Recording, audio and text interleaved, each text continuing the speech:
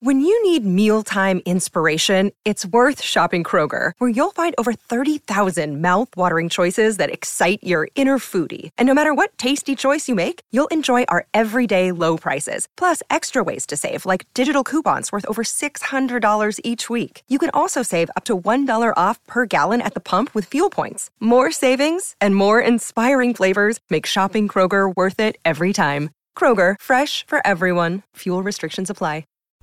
As the Salal Station men continue to thaw, Danvers and Navarro go through the massive amount of evidence recovered last episode from Clark's trailer of love.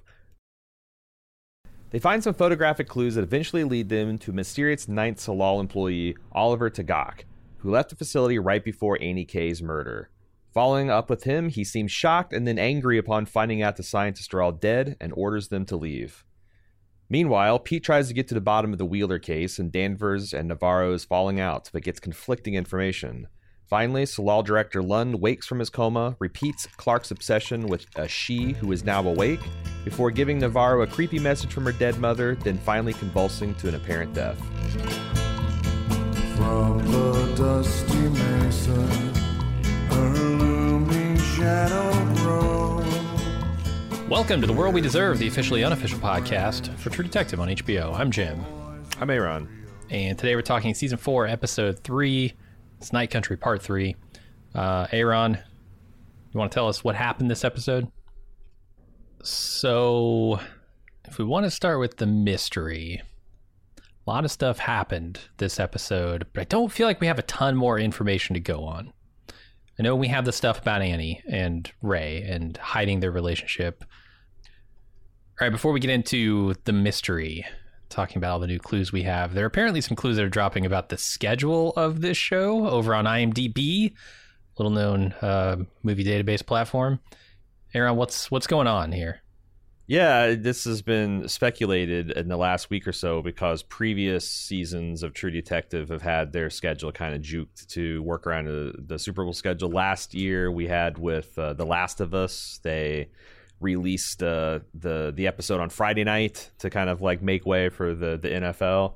Apparently they're just going to delay it for a season. I didn't see any big outlets reporting on this. It was kind of like tertiary, secondary outlets. But as of now, the IMDb schedule has shown that episode 5. So episode 4, the next one's going to happen as planned. And then episode 5 will delay a week. It's going to go off the air for the week of the Super Bowl and then, resume, I think, the night of the 18th. And we'll probably finish up then, I think, on the 24th to 25th. So everything's just going to be shifted a week later than we thought after the Super Bowl. Yeah, works out super well for us, actually, because we were both kind of dreading that one. I think we were going to have to miss it anyway, so perfect. Yeah, that actually works out nice. And if it turns out that the information's incorrect and it's corrected later, we'll roll with it. But so far, that's what I understand is going to happen. Okay. So you want to talk about the mystery now? Yeah. What the big pile of evidence from Clark's cabin? Mm-hmm. Only 3 photographs are worth a damn, apparently. So far, they've only connected the dots on 3. And there seems like there's a lot there for sure. But I don't know that we get a whole bunch of new connections this episode. You get the hairdresser, right? Well, I don't know if she's licensed, but she's doing it, and she's in her kitchen. And apparently she called in the Annie K stuff, and we now find out that, Hank's covering stuff up, which I think is interesting. But we find out that, she was with them a lot. She knew Ray. She knew that they were both together, and that's something that they were trying to hide, which I think is super interesting. Why try to hide it? I think that's the right question. Yeah, why try to hide it? Because it's like, some ideas. I not only that, but I think that let me ask you this: did you find it mysterious the circumstances of them meeting? The fact that this lady goes out to the Salal Station, and it's her routine to give the men out there haircuts. Maybe they get a group rate, or maybe it's an in-call, so it's even more expensive. I don't know, but.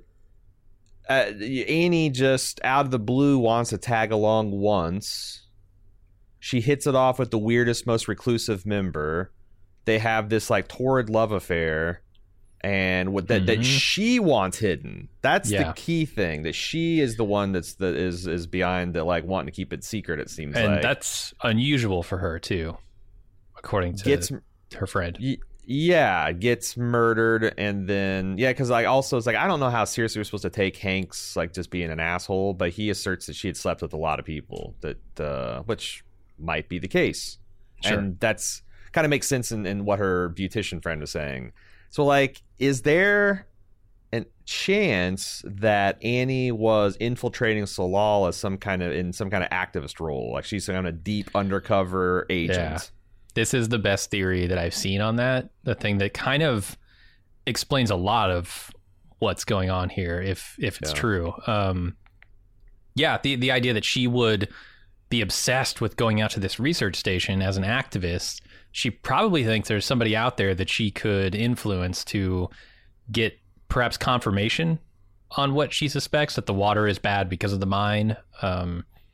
That would make a lot of sense. And she, intentionally goes out there to hit it off with this guy, and then wants to keep it a secret, because if that's known, A, it's dangerous, right? Because the people at the mine might not want her getting professional help in proving this. But B, she might not want that coming back as like, oh, really? The guy who says that that we're poisoning the mine is actually sleeping with you. What a convenience, Yeah.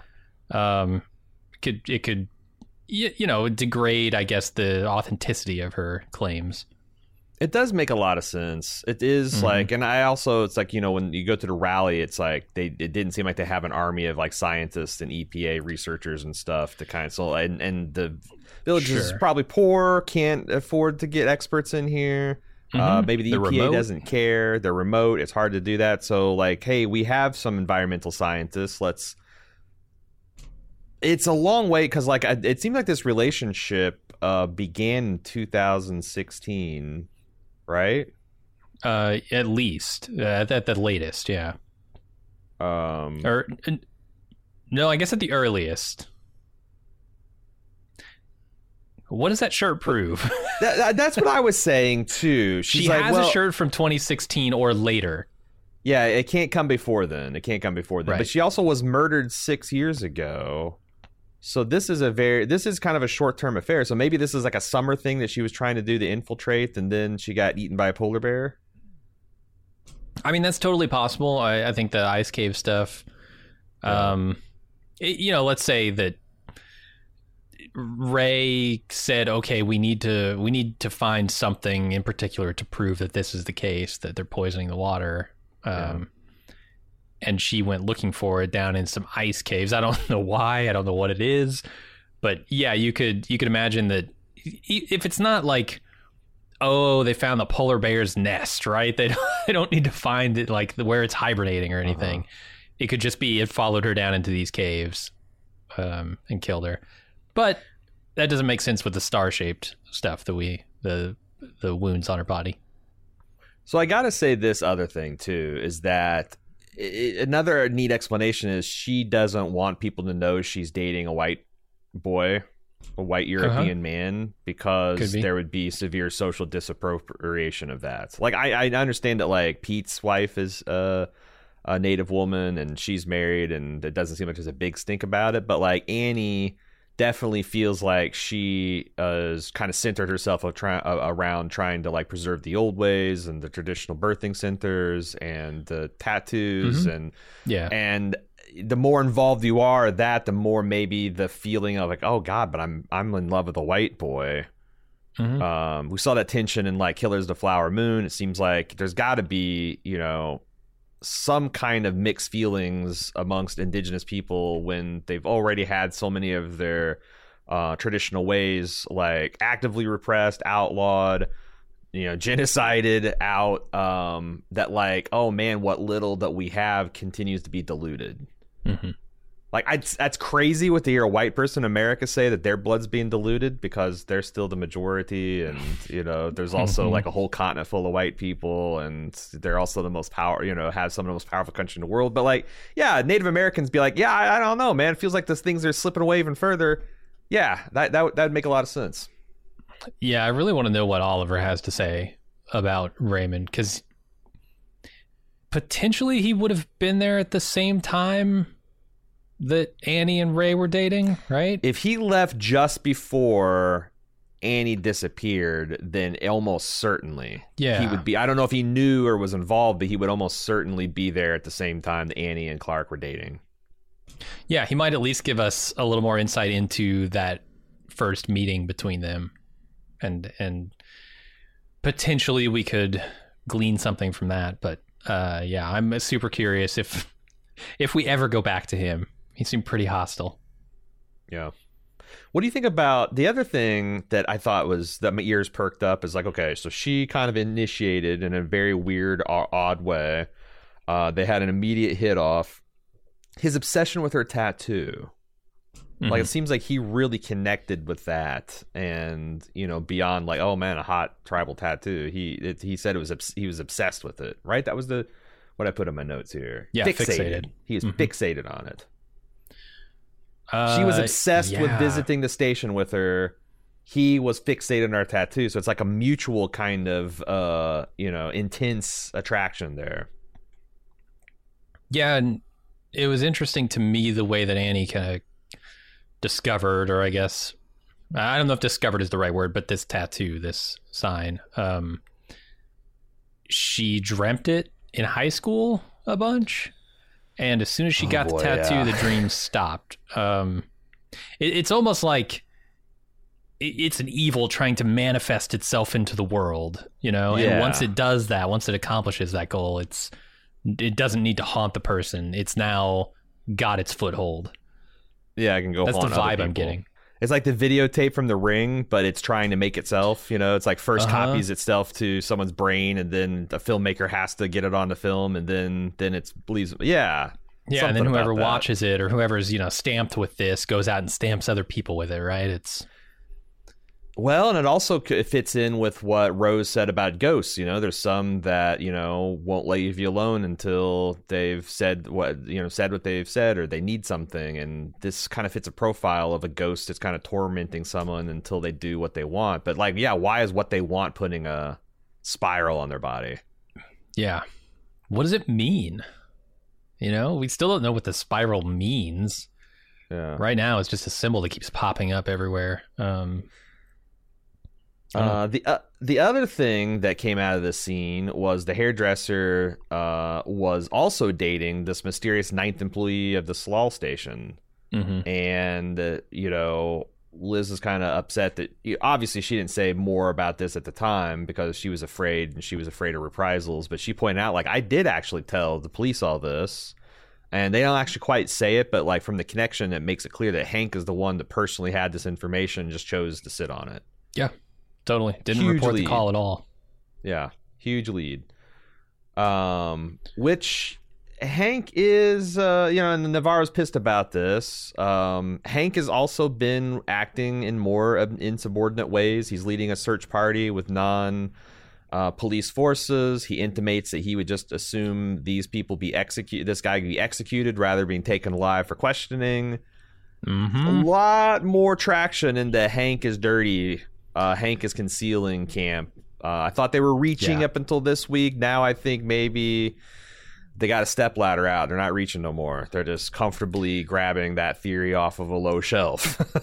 Yeah, no, I don't buy his reasoning for not reporting the Annie call. I mean, okay, maybe it's not useful because, whatever, but you got to report it. It's a call that came in with claims on the case. Report it, man.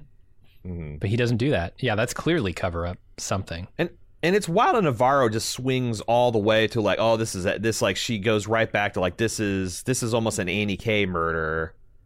And Hank like she's going all the way back 6 years to solve this, and Danvers is like, okay, sure, but how does this involve 8 dudes at a research station? Why do these guys go not like, why did they freeze? It's like, yeah, maybe this has something to do with Annie K, but doesn't fit. And we know they're connected too. Like you're fixating on Hank when we found her tongue at the research station. Yeah. So I thought it was interesting how quick it seems Navarro wants to go back to that case.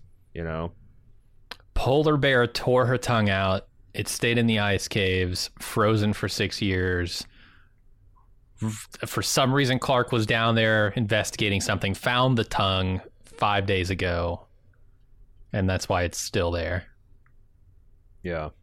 I don't know. This exchange too is kind of like positions. You've got the goddamn it's Locke and who from Jack and Locke. So Liz is definitely the Jack in this relationship because she's they even talk about how this isn't your Chupa Loomba or yeah, whatever. Oompa Choompa. I forget exactly what she says. Are you trying to say Chupacabra? Yeah. I'm trying to say what Liz was trying to say when she was trying to say Chupacabra. And, Liz is pushing back against that. It's like there is a rational explanation. She's on Team Rational. There is a rational explanation for this. Yeah. Which I think there very well could be. Everything we've seen, I think, could be explained by not even necessarily shared hallucinations, except maybe for the scientist. But yeah, some kind of hallucination. There's getting to be a lot that's hard to explain, like the massive pressure change, the sudden freezing, the tearing their eyes out, the tearing their eye. Yeah, it's like there's a lot. I can hallucinate away people sitting up in their bed and ghost boys on the tundra and oranges being thrown around, but the circumstances of these guys' death, like I am really interested in hearing, like what is a plausible, rational explanation for that. Yeah, me too. But weird shit happens all the time, especially in places where human beings haven't really lived. Well, no, that's not true. I guess the Inuit have been up there all the time, and they say it's loaded with ghosts and creatures. So maybe they're right. Fuck. The white men haven't lived up there very long. They'd be the experts. Looking at kind of, I guess it's mostly Liz who assesses Clark as this weirdo, and I know he became a weirdo. But she seems to think that he was always a weirdo, that Annie got with him and he was super weird. But when they're talking about the hairdresser, she's like, nah, he wasn't weird necessarily. He was quiet, but not in a creepy way. Like I'm weird. Right. I think you're weird. A lot of weird people in the Bald Move audience, but no, I wouldn't say that they were threatened, not dateable or threatening or to call him a total weirdo and a creep. Sure, maybe later, and maybe with the animal bones and the dolls in the trailer. Post his girlfriend's death, he went a little off the deep end. Right. But the other thing is, she also mentioned that he's crazy about her, which I always, especially when you hear in a murder investigation, I'm always like, yeah, dudes murder women all the time because they're crazy about them. That's they'll tell you it's a dangerous situation that way. Thin line love and hate, and men are kind of apex predators in these situations. If I can't have you, no one else can, that kind of thing. Yeah. Like being crazy about someone is not necessarily an emotional state that you want to encourage. No. So it's there's always in the back of my mind, it's anytime there's intimate partner violence, or anytime there's a person gone missing, it's almost always the people close to them. And the only reason this guy wasn't government suspect number one was because no one knew that they were seeing each other. So yeah, that's the thing. The best theory I've heard this week is that there was an attempt by Annie to get one of the scientists to help her prove that the mining facility was polluting the water, destroying the town. But I don't have a ton of other stuff. Like I said, I don't think there were a ton of new clues to go on here. We already...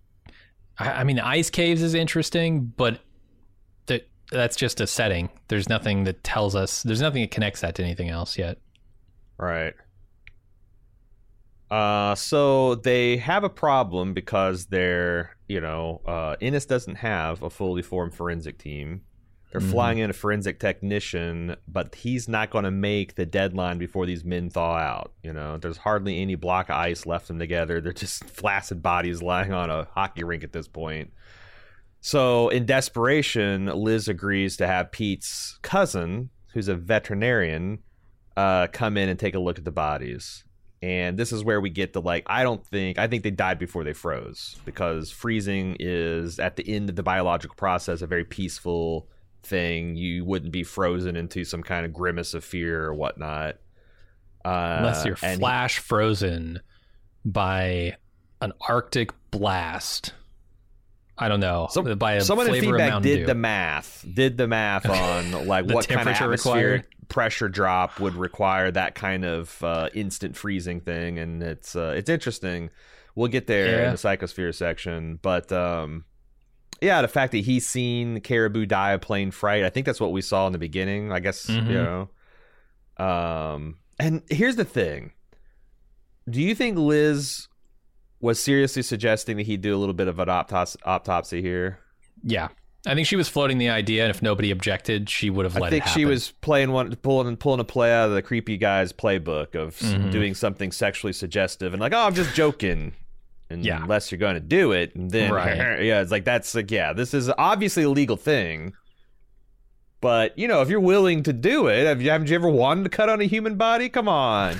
We're going through animal medical school and you're dissecting the cows. You wanted to go in on a person, right? Here's 8 of them. Well, I guess 7, 6. Go to town.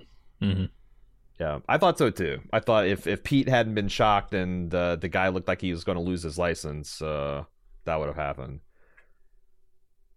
So the next, we also again got this lead on this Oliver Dagak. Turns out he, after Salal, went into a nomadic kind of life, and there's these nomad camps where people are just tenting out on the ice, very few permanent structures, lots of generators, and Navarro was able to track him down through her Cabot connection. And I love how he greets them. He's like one of those ancient Stark kings with a sword on his lap to greet an enemy. Like, they bust in a door and he's got his gun there and like, you got a warrant? Because if not, I'm going to blow your heads clean off. And their response is, this your land? Does it matter? I think it's like he's saying, splattered, it's not going to matter, lady. I think he's saying, yes, it is. Yeah, you can go down and check. But it is weird back and forth between both of them. Yeah, I think he's threatening her. Like, no, this is not my land, but if you want to come over here and try and check whether it is, we're going to have a problem. I see. Because, I mean, how could it be his land? I mean, I guess he could have bought it, but... this guy is probably genuinely like, what the fuck are you here for? And because there's like, well, we can always just arrest you. And he's like, for what? And then when they mentioned the Salal station, I think they thought that was going to bing. You know, he's going to be like, bing. He's going to get a reaction. But the reaction, how would you describe his reaction? Confusion, surprise, confusion, and sadness initially. And then it turns into hostility. And I don't know why.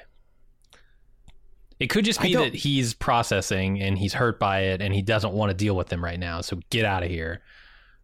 Or it could be he's connected some kind of dot and this has all made sense to him now and he does not want to talk about it. Do you because I rewatched his reaction several times. I rewatched a lot of reactions in this episode because there's a lot of like subtle things happening. I wasn't sure if I found any actual sadness. I definitely saw the shock and the confusion and the anger.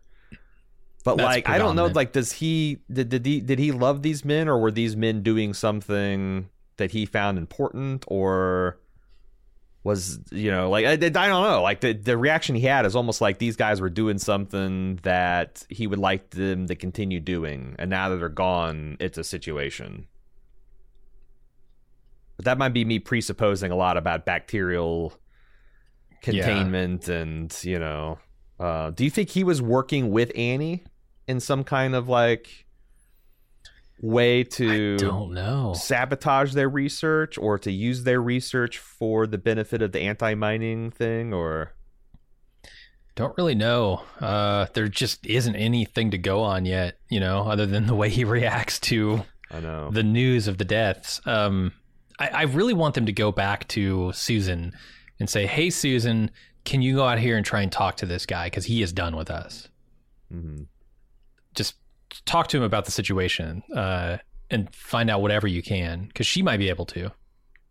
He's also hostile from the jump at Navarro not having an Inupiaq name, which we know is a sore spot from her from this episode. Yeah. We'll get into that later in her section of the breakdown. Because, yeah, she feels like she was kind of robbed of her birthright because her mother died before she could tell her, and now this guy is holding against it. And I did some research into like the Inuit and Inupiaq kind of naming customs and ceremonies, and it's a really important thing that you give the baby the name that matches their spirit, and it can be a family name or a name from like mythos and whatnot. But it's so important that like if a baby in the first few weeks of its life is sick or like it takes being sickly, they assume that the baby's rebelling against the spiritual match of its name, and they'll actually switch the name to try to achieve that kind of spiritual feng shui, if I can mix cultures, religions, and metaphors.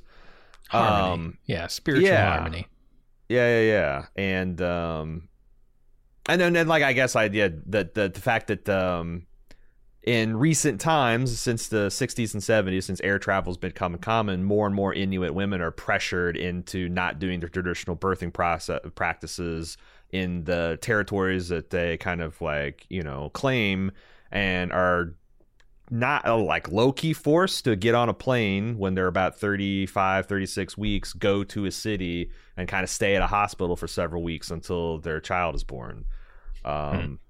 So yeah, and I guess that's kind of a bone of contention. I didn't see where it was like being outlawed or made illegal, like it's asserting in this show. But I think also that Issa Lopez is like increasing the contrast in some of these details to tell the story. Okay. And also could be most of the literature I found was from a Canadian perspective, so maybe it is a little different in Alaska and it's a little bit more forcibly shut down. I don't know. But that's the clear opinion that I got, that, or maybe it's just that like the women themselves are like, yeah, I'd rather, it's like makes a lot of sense to go to the hospital, and the old ways are dying out as much by the people's choice as sure. Being forced, and they're just not economically viable. Yeah, no, it's probably a lot safer to do it in a hospital, but I mean, people disagree. I mean, that's like, I'm not going to get in that kettle of fish. Sure. Because like, there's this huge like, war about, the doulas and the midwifery and whether hospitals are superior and what level of risk you're comfortable with and all that kind of stuff. My kid was born in a hospital. I'm satisfied with that. People want to do different with their kids, but I can also see where there's a traditional tribal native component to it, where it's like, that's yet another thing that's being stolen. Like, our medicine isn't good enough. You need to have modern medicine. What the fuck does that even mean when you're an Inupiaq woman, to choose one or the other? So I can see how that would be tied up in like cultural identity. Yeah. So we're at so they get a call when they get thrown out of Tagak's cottage, or his ice shack, that Lund is awake, and they go back to the hospital, and they're filled in that Lund's in bad shape. He's had 2 amputations, probably going to need a third. He's actually had 3 amputations. He had a field amputation, that frozen arm, and he's blind. His eyes don't work anymore. He's got just all kinds of gangrene spreading. He's going to be difficult to look at. He seems like he's just screaming, every time he's conscious, he's screaming. Liz is able to question him and gets a lot of the she is awake business before he starts having a big fit, and a fight breaks out in the lobby. Liz orders Evangeline to stand guard over Lund while she's gone, and during that process, Lund sits up, and in his creepiest Clown from It voice says, "Your mom says hello," and then goes into convulsions and dies. Like, we're hit with the flat line at the end of the scene. To me, that says the guy's dead. Yep, totally. Yeah, and he also says she's waiting for you. So there's some compulsion to come with him, right? Like, that's one of the 3 things that Rose said the dead might want, is for you to come with them. You're listening to The World We Deserve. We'll be right back.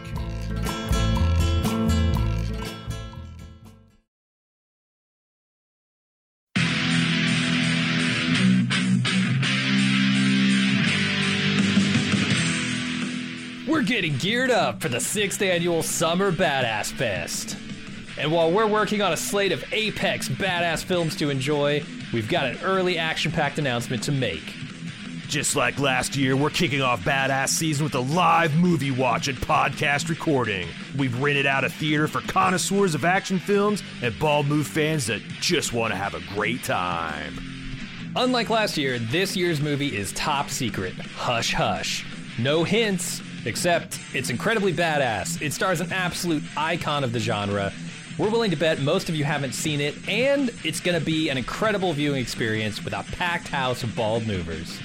Those of you who came to last year's screening of Total Recall know what a party it was. And those of you who didn't, now's your chance to experience it. Meet me and Jim, order some custom movie-themed drinks at the theater's full bar, then watch us record the full podcast for the movie. We reserved the venue over twice the size as last year, but seating is still limited. It's happening Friday, June 21st at 7 p.m. in our hometown of Cincinnati. Get full details and buy tickets at baldmove.com/live. Cincinnati's actually a pretty great city to visit, and we've got lots of details for side adventures on our event page as well. The Reds are playing the Boston Red Sox in their fantastic Riverside Stadium. The thrills of Kings Island just minutes away, and I'll be leading a kayak trip down the scenic Little Miami River on Saturday. Again, get full details and get your tickets now on our Badass Fest 6 page at baldmove.com/live.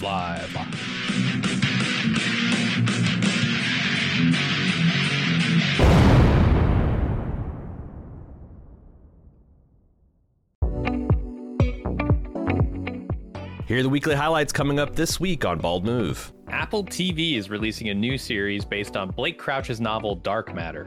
A.Ron and I are big fans of his work, so we're picking up the new show on day one. Join us this Wednesday for the preview podcast. The Shogun Limited series might be over, but that doesn't mean our Shogun coverage has to end. We've got the wrap-up podcast releasing this Tuesday, where we'll consider all your feedback and final thoughts on the series. And because we like the show so much, we decided to go all the way back to 1980 to cover the first TV adaptation of the novel. Do what you can to find a copy and join us this Thursday for the first of our 4-part podcast on the 1980 Shogun miniseries. And finally, the latest first-run movie, The Fall Guy, features Emily Blunt and Ryan Gosling. He's a stuntman tasked with finding the star of his ex-girlfriend's movie when he suddenly goes missing. Is it a rom-com? Yes. Does that mean I'll automatically hate it? Not if the trailer lives up to its promise. Join us for the podcast on Bald Move Pulp this Thursday night. You can find these and many other great podcasts by searching for Bald Move Pulp or Bald Move Prestige in your favorite podcast app.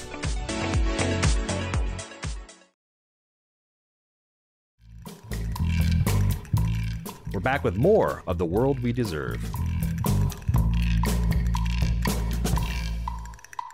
Yeah, and now that we know that, again, when we get to Navarro section, her mother went and just kind of walked out there. We're seeing that kind of Navarro is feeling that call when she's praying, that she feels this call to like just go and leave and walk out. And you can interpret that as just like kind of like disappear.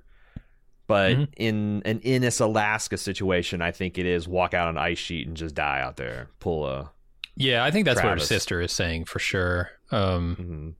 Whether Evangeline feels that or not, in that specific respect, I don't know. But did she not say that was how she was feeling when in that conversation about prayer, or was she talking about her sister? I thought she was talking about herself there too. She's talking about herself, but okay. I read Evangeline's description of that more as like, I just want to get out of here. I want to get away from all of this stuff that's causing me so much stress, you know, the culture that I don't quite feel a part of, my sister, right, and the baggage of all that, and trying to take care of her. I just want to get away from it. Whereas her sister, I think, is literally talking about walking out into the ice and just dying. Is that how it starts? Like, does the ghost just right away be like, follow me, or does it fill you with ennui and frustration and feelings of alienation, and that turn into like, I just got to get out of here, to like, I got to get out of here? And could be. The one thing that the scientist says, Lund, that when he wakes up and he's screaming and he's talking to Liz, is we woke her, she came for us, and the thing that's interesting to me is he says she's out there in the ice. Not on the ice, in the ice. And when you connect that kind of with where Annie was and her video and these underground, under ice tunnels anyway, you start to wonder, and obviously the microbe stuff has been, bandied about for the last 3 episodes. Sure. Since day one. The intense fear, though. I mean, this guy's in pain, but it's fear that's the overriding emotion here, not the pain. To me, does not say microbe. I know he's a scientist. I know he would understand the implications of everything going on, but something more visceral, something real and immediate has happened to these guys. And it's out there in the ice. I don't know, because like bacteria and virus can also affect your mental state. You think of like people with rabies, hydrophobia, how they react to like drinking. Like there's a lot of irrational things that can go on your brain when you're sick. But I take your meaning. Yeah, you're right. So the other shoe to drop is as Lund is convulsing and he's dying, and there's a big old kerfuffle in the hospital. Pete mentions that he's got the phone unhacked or hacked. He's got it hacked. Yeah. Mm-hmm. It was unhacked before, previously unhacked. It's now hacked. And turns out he found a video where Annie's taking a selfie video, apparently in an ice tunnel. She's extremely afraid. She says, "I found it. It's here." You hear a noise. She says, "I'm Annie K, and if anyone finds this," boom, she's knocked to the ground. The floor, the phone falls on the floor and points at a symbol, which we'll talk about here in a minute. And then there's just so much screaming. Yeah, she's screaming a lot. Yeah, this is like Werner Herzog's Bear Man footage. Like it's just someone getting. And I go there because like it does seem like the most likely explanation is it's a polar bear. She went to a polar bear cave and got her ass eaten, or it followed her in wherever she was. It's not, maybe she wasn't seeking that out, but like, yeah, right. It potentially got her. And I noticed that the screaming doesn't stop. Right, this is not when she died. Apparently, the screaming continues all the way to the credits. Well, so she's still alive a polar at the end bear of that. Eating you alive would that's not the scream. Yeah. So I see what you're saying. She's still not dead. Yeah, this polar bear didn't come up to her with a star-shaped shiv and start jabbing her, right? Like, she's clearly not dead yet. I don't know if that video continues until everything goes quiet, until she's like drug away or completely killed, or also, what. Okay, like let's take the star-shaped wounds out of it. How the hell does a coroner miss the fact that someone was mauled by a bear? Yeah, that can't happen. Perhaps partially consumed by a bear. So is this all a red herring that like maybe the bear scared her and she had to run, but like it never actually got her? Or did they successfully cover up the bear attack with the star-shaped wounds? That just seems like, even if you caught like, let's say every place where a bear scratched or punctured her skin, you went with a star-shaped knife. I still think, a coroner would be like, I'm not sure what all's going on here, but there's a hell of a lot more than just someone getting stabbed with a knife. Like there's this contusions and you can see this vertebra crushed. You can tell the difference between a laceration and a puncture. Absolutely. There'd be bear saliva, DNA, you would think, hairs. There'd be a lot of things going on in the wound site. I can also say, if that is a polar bear that got her, which we don't know. We don't actually see any hint of polar bear here. We hear a noise. It's, I think, unidentifiable. Could be a monster. Could be a monster. Could be people. I don't know. You don't outrun a polar bear. If that's a polar bear in that cave, she is done. If not dead, then at least mauled, like you said. Yeah. Yeah, I hear that polar bears, they are the worst. They are the worst. But like, everyone talks about the grizzly bear, but the polar bear is like, it's your ass. Like you can fight back and intimidate a black bear. You can play dead to pacify a brown bear because they don't really like eating people. But a polar bear will eat your ass and hunt your ass. And playing dead's just gonna make it go faster. And fighting them is just a joke because they're the size of a F-350 pickup truck. It's insane. They're bigger than grizzly bears, it turns out. Wow. So the symbol, what did you, or is it a symbol? Are we seeing something out of nothing? I thought I saw the phone fix on a symbol. I don't really see a symbol here. You In don't the see an ceiling of this eye? ice cave, is that what you're talking about? Yeah, like some kind of diamond-shaped gate that's like, or it's some kind of. I was like, okay, let's try not to load it. It looks like there's a diamond shape that is surrounded by a spray of rays. Like a halo kind of rays. I interpret it as like an eye with like a an iris and eyelash. But do you think it's a naturally occurring formation? Do you think it's what's that paraphellidia, that the kind of like where your eyes, because it's your eye and brain are the pattern matching machine. It finds patterns where there are none in nature. I forget what the technical term for that is. Kind of where I'm leaning, but I don't know. I really couldn't tell you. That's it for the main. I mean, there's other things that kind of could be related, but I kind of kept those into the investigators section. So maybe we should go to the first one. Navarro, Evangeline Navarro. We open with a cold open of her in the past, and seemingly serving an arrest warrant on Annie K. And she's going to this building that's unmarked, and she's investigating. She hears a woman screaming bloody murder, which gives her cause to enter the building, where she finds Annie K. and she tries to arrest her, and she's like, "Can't go, gotta deliver a baby." And she's drafted into the Indigenous Women's Birthing Club. And she gets caught up in it, like I did. I mean, when it wasn't until Evangeline takes a breath that I realized I had been holding my breath the entire time at the end of this scene. When this child starts crying and you finally breathe, you're like, oh, wow, okay, I was really gripped up in that. And she's feeling the same thing in this scene. Evangeline, it's kind of the perfect scene to demonstrate how in between worlds she is, right? She's here in the capacity of like modern society, trying to serve an arrest warrant on someone who is serving this old culture.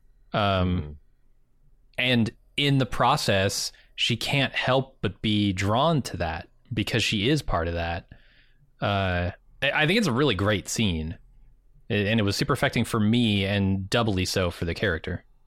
Yeah, anytime you have like birth situations, very primal, it's very easy to get pulled into it. It's like, think about all the tragic births on House of the Dragon. One of the better episodes of Station 11 involved like the women's birthing clinic.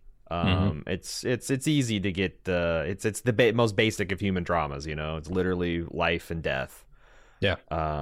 Evangeline it's very affected by the relation. Like the end, like Annie, like after they heroically saved this child and the mother's reunited with it, it's breathing and everyone's happy. She goes marches right up to Navarro and puts her hands out. It's like, all right, arrest me. And I think the implication is Navarro does not. That was what I assumed as well. I was going to ask you what you thought. So yeah, assume we're on the same page there. But I could also see Navarro being like, well, you got your day in court, but I'm an officer of it, so I don't know. I like I said, my feeling, but they could be doing all this stuff where they break away before to let you make assumptions about these women to confound you, because I think they're doing that intentionally with the Wheeler case. Yeah. Where they're giving you just enough information to make a knee-jerk call based on what you know about these women, and they're trying to zag. So this could be another one where it's like, oh, I bet she let her off the hook, and turns out, nah, she's a lot more sensitive to law and order than that. I don't know. It seems ridiculous when I'm saying it, though. I mean, maybe, but she's clearly got some guilt around all this stuff. So that could be part of the pile of guilt she feels that, she did go ahead and arrest her, and right. Maybe a stillbirth happened the next week and she feels guilty about that. We didn't really talk about it in the mystery section, but that's another thing. These stillbirths are happening seemingly more and more often. Yeah, because like, in this scene we get what seems like it was heading the wrong way. This baby wasn't responsive. It seems like it was a concern to the midwives. But the human birth is actually fraught with a lot of risk. Our damn brains are so big we're on the ragged edge of survival, pushing that out of a pelvis. So it's like it's hard to say, but it seems like the show's point of view is 6 years ago things were bad and touch and go. Now we're at a point where you actually have the stillbirth. Yeah. So, and a lot of them, they frame it as another stillbirth when they're talking about it at the rally. And especially it seems like a lot of town folks maybe 6-7 years ago were thinking these activists were being alarmist and kind of pains in the ass, but maybe things have progressed to it's potential, like they're warning. This is going to happen, that's going to happen, like, whatever. Now it's happening, and it's really, because like the people who, the 50% of the town that want the mine to stay because that's their livelihood are not going to be swayed by evidence at all. So that just makes the other 50% that's dealing with the problems and have no benefit to it just that much angrier. And those are the most dangerous situations where you have one side that no matter what is never going to budge, and the other side who's getting fucked. Like, that's just not a stable situation. Speaking of unstable situations, what do you think about a captain of the police force calling in his drunken hunting buddies to deputize them for a manhunt on the ice? Where in the scale of police professionalism does that fall? Pretty low on the scale. And go ahead. Why can no one tell this guy no? Or I guess why can no one have teeth when they tell him no? I think we had someone that I think has a pretty plausible explanation in feedback, but it seems like that there are a couple of plausible ways that Hank might have leverage over Liz and Navarro. Maybe it's the Wheeler case. Maybe it's the fact that Liz has done something inappropriate towards Peter, or maybe other cops on the force. I don't know. Yeah. I want to talk about that more later, but I'm going to stick with the search party. What do you make of the oranges? They're pretty sloppy with the oranges, these hillbillies, or whoever brought the oranges in. I forget. But they're spilling them everywhere. They're showing up in strange places. I think what happens is Evangeline takes this pocket orange, and throws it into the darkness. And then she's walking, and she kicks just a different orange that happens to be sitting there on the ground. I don't think this is a mystery. I think there's just oranges scattered throughout the tundra now. Do you think that, or like it's she's got snow madness and she just actually walked like 50 feet and she came across the orange? All right, yeah. She's got a terrible arm. Some people were analyzing the orange situation as like what it tells us about the hunters, like what their level of affluence. I don't know if I buy this, but the theory is we saw how expensive groceries are in Ennis. Like, fresh fruit must processed be that stuff on a whole other fucking level. Where are these hillbillies, quote-unquote hillbillies, getting all these oranges who should be, like, worth their weight in gold, and why are they just spilling them out onto the tundra willy-nilly? Yeah. They're drunk, most likely, right? So yeah, that could just explain it all. But where are they getting the oranges? I mean, it's a special occasion. They're on a manhunt. Oh, right, yeah. You don't usually get to hunt for sport. Yeah, right? It's time to get the oranges out, baby. A bottle of Crown Royal and some oranges. Yeah, so we talked about her tossing orange, tossing back again. I will. Team rationality is trying to fight its way out of its corner because we're in a bad shape. But I will point out that all the weird shit that happens to Navarro happens when she's alone. Yeah, with either herself, a comatose body, an orange. You know, there's no one there to like see, oh my God, did you see that orange throwback? Oh my God, it must be a ghost. It's always just her there solo. And I think that is definitely intentional. Yeah. Are they leaning into the Godfather meaning of the orange? Because in the intro, you see the orange peel kind of floating underwater along with the bodies of people, right? Yeah.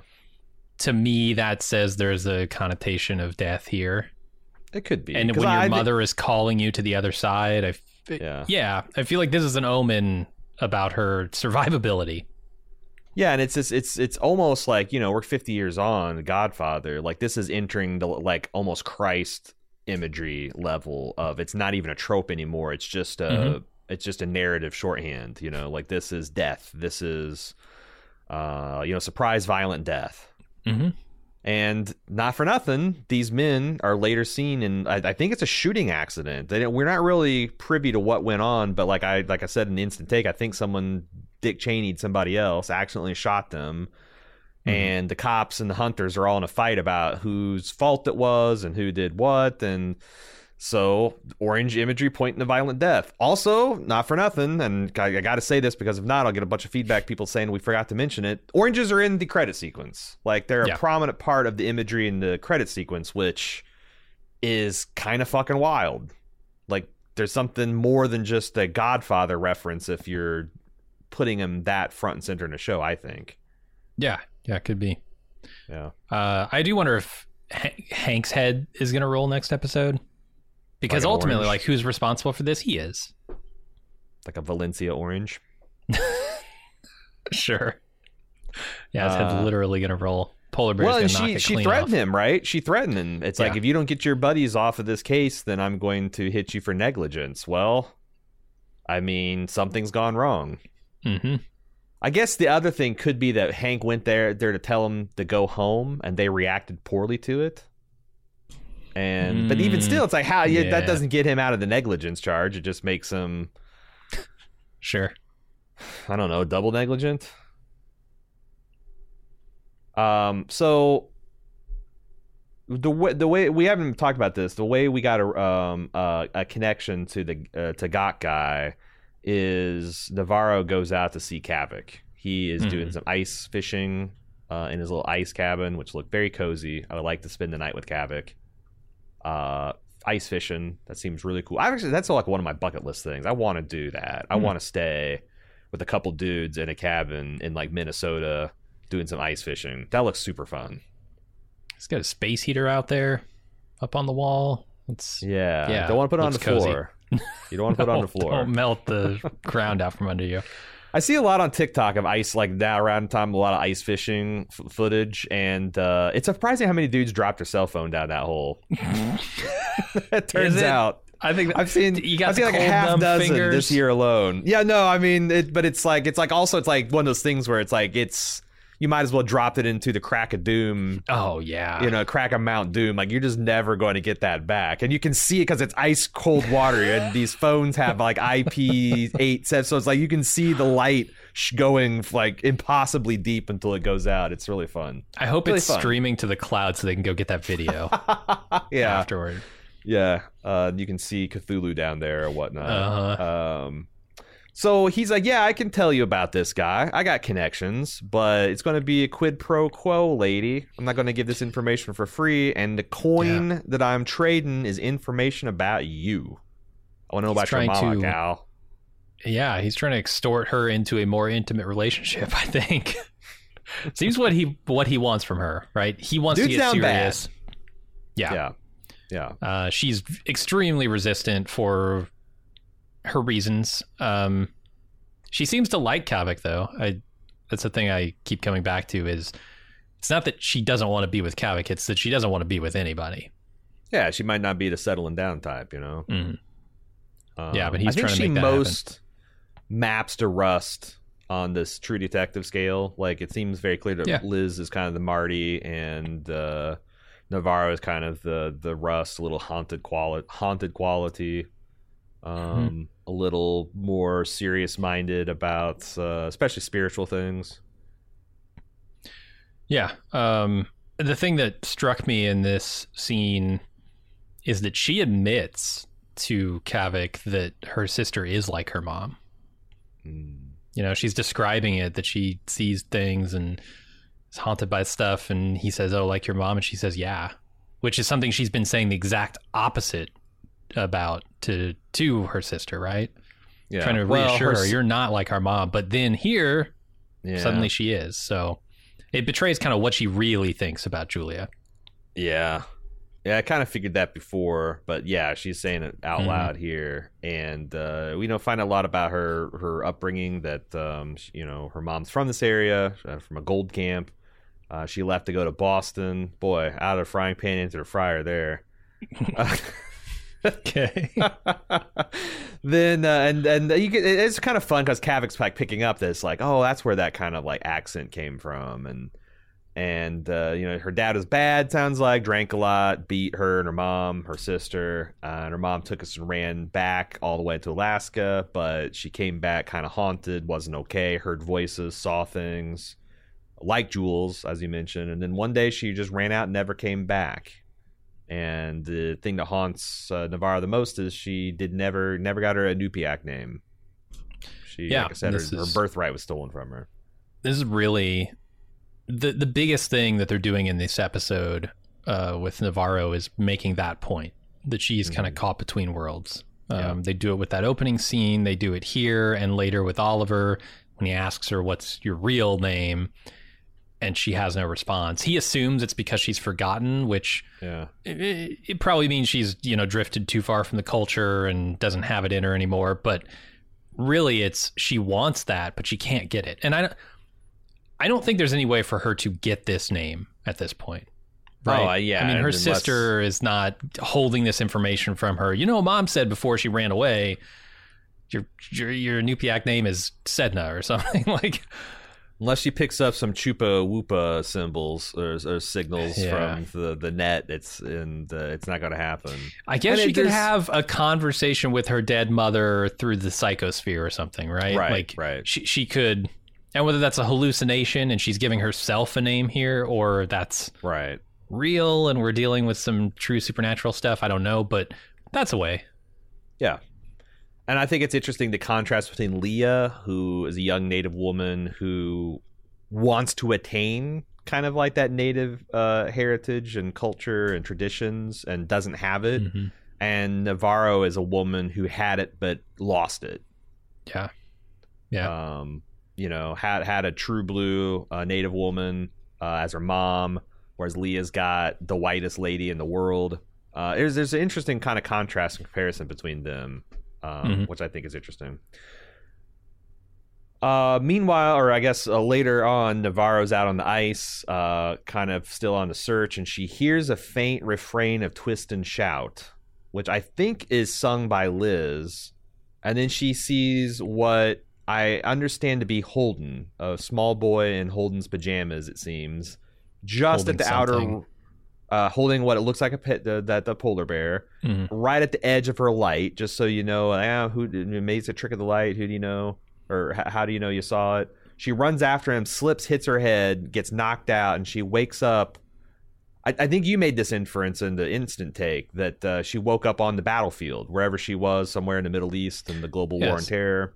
Seems like some sort of burned out transport truck like a next to deuce her. And a half burnt out and turned over, and she gets Holden appears to her on the spiritual plane and whispers, "Tell my mommy," some weird reversed stuff. Yeah. Did anybody find out what the weird reverse stuff is? Because I really want to know. There was just one small thread on Reddit where someone had recorded the line, reversed it, and said he thought it said teddy bear, and another person listened to it and thought he said I love her. Okay. I love her seems to make more sense on the face of it. Yeah. But this is like a real Yanni Laurel. Have you seen that where they play the thing and it's actually saying like Starscream. That's what it's actually saying. Because that's from some kind of Pokemon video game, I believe. But yeah, it's like it's very tricky. You're very open to suggestion when you're hearing like garbled out of context stuff like that. Did you clock that Holden's pajamas, his jammies? The text on them that said sleepy and dreamer, that was reversed too, which I think is a hint. Subconsciously, I noticed it because when we were talking before this and you pointed that out, I'm like, yeah, you're right. It did. Yeah. He's speaking backwards. He's wearing backwards clothes. He's through the looking glass. What is that telling us? I honestly don't know. But she is seeing the dead here. And it's interesting to me that it starts off with someone saying, listen. And it's not Holden. Again. Yeah. And that's what happened when she saw the lady with her head blown out. And I'm tying this back to the stuff she tells Liz about what she does in her spare time when she's lonely. It's not Netflix. It's praying to God. But it's not praying to him. It's just sitting there and listening to God. And here, she's told to listen. Is this God talking to her? Is this... And later, she's going to kind of see the dead with Lund. And here's the connection to Holden, who we know is... Well, yeah, we know is dead. I can state that. So I don't know. There's a lot going on here that's connecting Evangeline to the other plane of existence, if there is one in this show. Am I wrong? Because one of my thoughts is that I thought that she's maybe not telling the truth about what she does, because we have never seen Navarro alone. I guess there is that one scene where her and Danvers are kind of up late, kind of fretting, but she's always with someone. She's with a fellow police officer. She's with Liz. She's with Kavik frequently. She's with her sister. Where are these times where she's just contemplating God? She's listening. I wonder, and there's also, she was deflecting a bunch of, attempts from Liz to try to get to know, who are you seeing? Who are you doing this? Could be that she is just feigning that, I even have a love life, because I guess this is now the time to talk about it. Very popular source of theorizing in the feedback. Liz and Navarro could have been lovers at one time. Huh. Okay. I hadn't considered it, but yeah, it's possible. I don't see there's much information. There's not much evidence either. There's a lot of evidence. Super how does Liz know how she likes to stack her cans? I don't know. If you're friends for a couple of years, that probably is something that could have come up. There's the fact that Liz is kind of teasing her about, are you still seeing girls? What would the context of that conversation be? But it's it could be that she's just bisexual, and again, they've been friends for years and they know that, and she's so all of the evidence of they could be a relationship is identical to evidence of people have been partners for police partners for years and years and years, and just know shit about them. Sure. Something to keep an eye on, though, for sure. Yeah. But if that's the one possible interpretation is Liz is kind of uncomfortably deflecting on what she thinks is an attempt for Liz to pick her up again. Hey, we're working the case. Let's bump uglies too, Sure. I don't know. I would consider that shitting where you eat. If you're literally but we also partner, but that's the other thing, they're both lying about their situation, because Liz is absolutely shitting where she eats. She's still fucking Connolly. Connolly from the town over, which has got jurisdiction over. There's all kinds. Totally. Last thing I want to talk about Navarro's is Kenny Hogan, who is babysitting Kavik's bar while he's out ice fishing, gives her a heads up that her sister has had another episode, screaming, seeing people chasing her, saying someone's coming, notably praying. And she runs out of Kavik's bar into the ice, and somehow Evangeline intuits that she's at this abandoned boat that's been locked in the ice. Yeah, it's wreck. If Liz or if Evangeline doesn't come out and find her, does she freeze to death? Because how would she not? And the mental state she's in, that might be her plan, with what her mom did, and kind of follow in the footsteps, literally. Yeah, and when she's talking about how she just wants to walk out on the ice, she sits out there for another 15 minutes alone. She might just do it. And I was kind of bringing up the stuff about the prayer to point this out. I think you don't know if someone's praying if they just kind of sit there and they're quiet, right? And they're not screaming about she's coming, and then they sit down and meditate. So this guy heard her speaking to God, which is exactly the opposite of what Evangeline says she does, which is just listens. I don't know what significance is there, but the way that they frame that and the different reactions they seem to have to seeing things, because I think I'm comfortable saying Evangeline is seeing things, just like her sister. She's seeing people and whatever, talk to her, be in places they shouldn't. So their different reactions to that might have something to do with the way they process the spiritual side of this. Could be. You know, Julia screams and runs, and Evangeline just kind of sees it and lets it exist. And maybe that's part of Rose's, I guess, tutelage, whatever happened there with them. Right. Because they were friends. She might have a better way of dealing with that than her sister. Huh. I also thought it was interesting. That's an interesting duality amongst the sisters you point out. What did you make of her talking about, do you see the sea? And I see bad stuff. Because this is in the context of them being on a massive ice shelf. Like, there's no land in the Arctic. Yeah. There's a big hole at the top of the world where all the water's at, and it's just, you know, a lot of ice, increasingly breaking up ice sheets. But I thought there might be a possible connection to like global warming or climate change. You know, she's talking about, she's sitting at on a frozen ocean and saying she sees the sea. Yeah, I mean, there's so much allusion in this show to environmental damage. And it, you know, causing problems, not necessarily unleashing, not literally like unleashing microbes, but causing problems in general with the people and the cultures and all that. Yeah. All right, well, we still have a little bit of Navarro, but it's more Danvers flavored, so maybe we can move over to Liz Danvers. Yeah. So there's this thing with Hank where he's not he's leading this team of men, but he's not responding through the radio, even though everyone says he should be well within radio range. They have just a mountain of evidence, over 19 boxes worth of evidence from Clark's cabin that they've got to go through, and she requests officially a transfer of Navarro to her department. And this is the point where Pete takes the opportunity to probe her about what happens to the Wheeler case. Watch out for the polar bear. We'll be right back.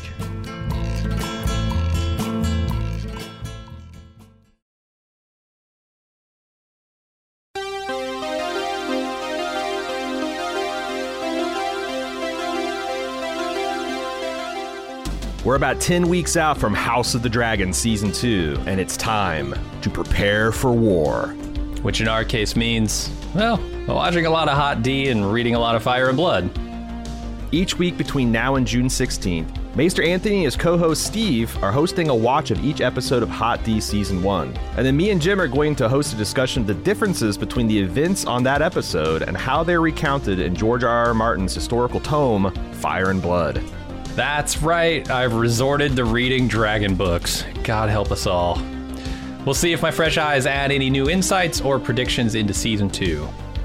Arm yourselves with all the lore you can for the battles ahead. House of the Dragon returns June 16th, but we've got you covered until then. Check out all of our upcoming Hot D coverage on the Hot D feed or on Bald Move Pulp, available wherever you listen to podcasts.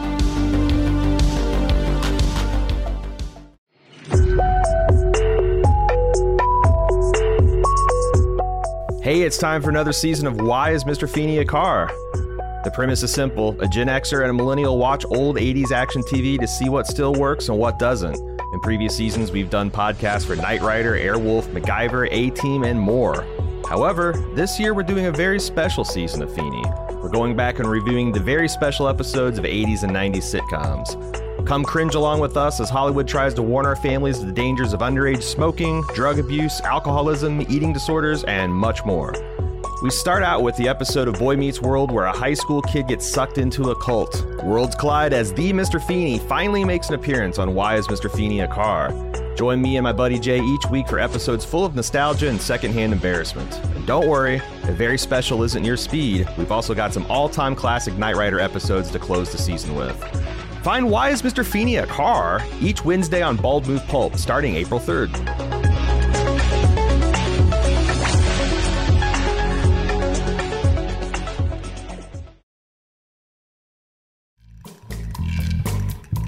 Time to continue our investigation. Back to the world we deserve. Yeah, the demeanor of Liz is what really stuck out to me in this scene. she comes in with a head of steam, seemingly looking for some ball that Pete has dropped. She's saying, what is this evidence doing in the evidence room? Right. And he's like, well, it's evidence. She's like, move it somewhere else. There's so many questions, and he's on top of it all. Like, he's juggling so many things and just keeping on top of everything. But she's trying to find the nit to pick here, and I don't know what that is. Yeah, she's really giving me a lot of the Devil Wears Parka. Is just Okay, like a boss who's demanded, like, doing all this petty shit to almost brainwash their employee into being the perfect extension of their mind and body. Just all these unreasonable requests, and then when he's actually anticipated it, she finds a way that he anticipated it wrong, and it's I mean, it's like you find the right mentality, it does seem to like make that person obsessed with you to the point that they're going to try to achieve perfection. Doesn't seem very healthy to either party, but it does seem like it's something, and it doesn't work on everybody, but Pete seems like the type of guy it's working on. Yeah. And she tells him to go hack this phone because he's under 30 and has friends. I don't know. I feel like you could get it done, but you're not doing it legally. That's the thing. Yeah. They're going out. They've got to be going outside the law here. Is it, though? Because these are dead men and it's a murder investigation. I don't know what the legality is of hacking a dead person's phone. Like, I don't know what kind of like constitutional protection that they have when it's also a piece of evidence, and I guarantee whoever he's going to is not a cop. Right? That's the chain of custody is what could fuck them. Yeah, for sure. Yeah. But maybe not. Maybe he knows a cop who's under 30 and can hack a phone in the middle of nowhere, Alaska. So what do you tell the audience what your understanding of the William Wheeler case? I mean, what we're shown here is, or told mostly and shown a little bit, is that there was this girl who kept getting beat by her lover. I don't think it was her husband, but by this man, Wheeler, and she wouldn't report it. She wouldn't say, yeah, he's beating me, so they couldn't really do anything about it. Every time she'd come up with an excuse. And then at some point, he went a little too far, killed her, and somehow they got a call. I don't know who called them to this house. When you've got like, did the dude just call up and say, I murdered this girl, come get me? Could be, yeah. But they say we got the call. I don't know who gave that call. Anyway, they get called out to this house where the woman has clearly been murdered, and the man is sitting there. He's whistling a tune and seems to not have much remorse. And then she claims to Pete that when they showed up, they were both dead, murder-suicide. What we see is completely goes against that. Yeah. We see the man alive and well, whistling tunes, looking menacing. Yeah, and it's such an interesting parallel to the season 1 of True Detective, where you know, Marty and Russ cooked up this elaborate self-defense ploy to mask the fact that Marty has rolled up and murked the dude that kind of handicapped their investigation, made them all heroes, but handicapped their investigation. I think they're doing a similar parallel here. And I love the music that they, you know, when Navarro and Danvers are doing their Cagney and Lacey routine where they're busting in and they're covering each other and going around, they find Wheeler and they have this like really amazing music playing. And this guy's whistling Twist and Shout, not just any music. And this is where I must have watched this 10-second snippet about 20 times, because I was looking at like Evangeline's face, and then Evangeline's gun, and then Liz's face, and then Liz's gun, and then Evangeline's shoulders, and then Liz. I was just trying to think, because it's like a 5-second scene, and I think what most people like, what the show is hoping that you take the bait on, is that Navarro is the one who especially is sensitive to men preying on women. Navarro seems to be a little bit more of the hot-headed one. Navarro, who's obsessed with this concept of like, you know, ending violence against Native women, that she is going to go off half-cocked and shoot this guy in the head. Sure. And I was thinking that like it'd be an interesting inversion of that, to have Liz be the one who is sick and tired of his bullshit and shoots him. And I think that makes a lot more sense from like episode 2, you know, when they're talking about the incident, and like Navarro seems like she's trying to reassure Liz that they did things by the book, and Liz is the one that doesn't want to talk about it, like she feels guilty about it. But my honest read of this situation is Navarro and them are both looking. Navarro's like nostrils flare and her kind of mouth half snarls, and she kind of regrips her gun and her shoulders tense. At the same time, Liz is over there and she's shocked, but like her face looks like she's about to comprehend something, and her gun drops like 2 inches right before the camera cuts away. And on that read, it seems like Liz is about to lower her weapon and Navarro is getting up the steam to kill this guy. Maybe the guy is pulling a gun up to shoot himself, and Evangeline's going to shoot it out of his hands. I thought you were going to say like he's doing a suicide by cop.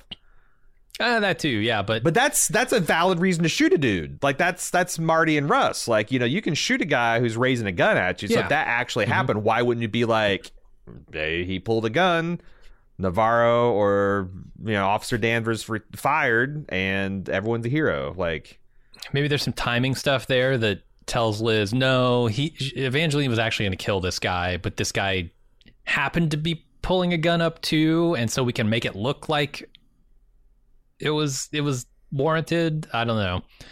But the other thing is, like, it's hard to imagine you shoot this guy suicide in the side of the head from, I don't know, 2 yards away, 3 yards away, that with your would service look like weapon, a suicide. Yeah, with your service weapon, with the absolutely ballistics. have ballistics on. Yeah.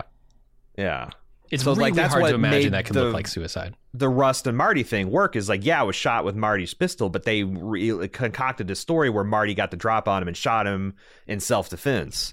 Where it's like, the story is murder-suicide. If either of those police officers shot them with their sidearm, I mean, maybe this goes back to like why Hank has the hand over her, though. Like, if Hank, who is the current police like chief, buried that or ran the investigation around or signed off on it, then who the hell is going to say otherwise at Ennis?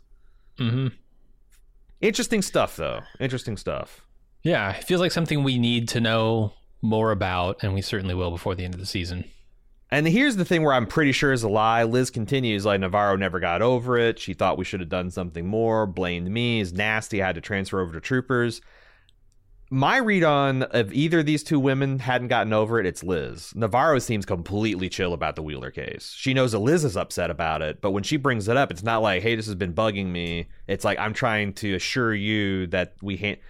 I'm just kind of shutting it down. Yeah. Yeah. Maybe it's like Liz couldn't deal with the guilt, and she was reminded of the guilt every time she looked. I don't know. It's tough. I'm just putting a lot of stuff out there in the psychosphere, I guess. Yeah, we'll see.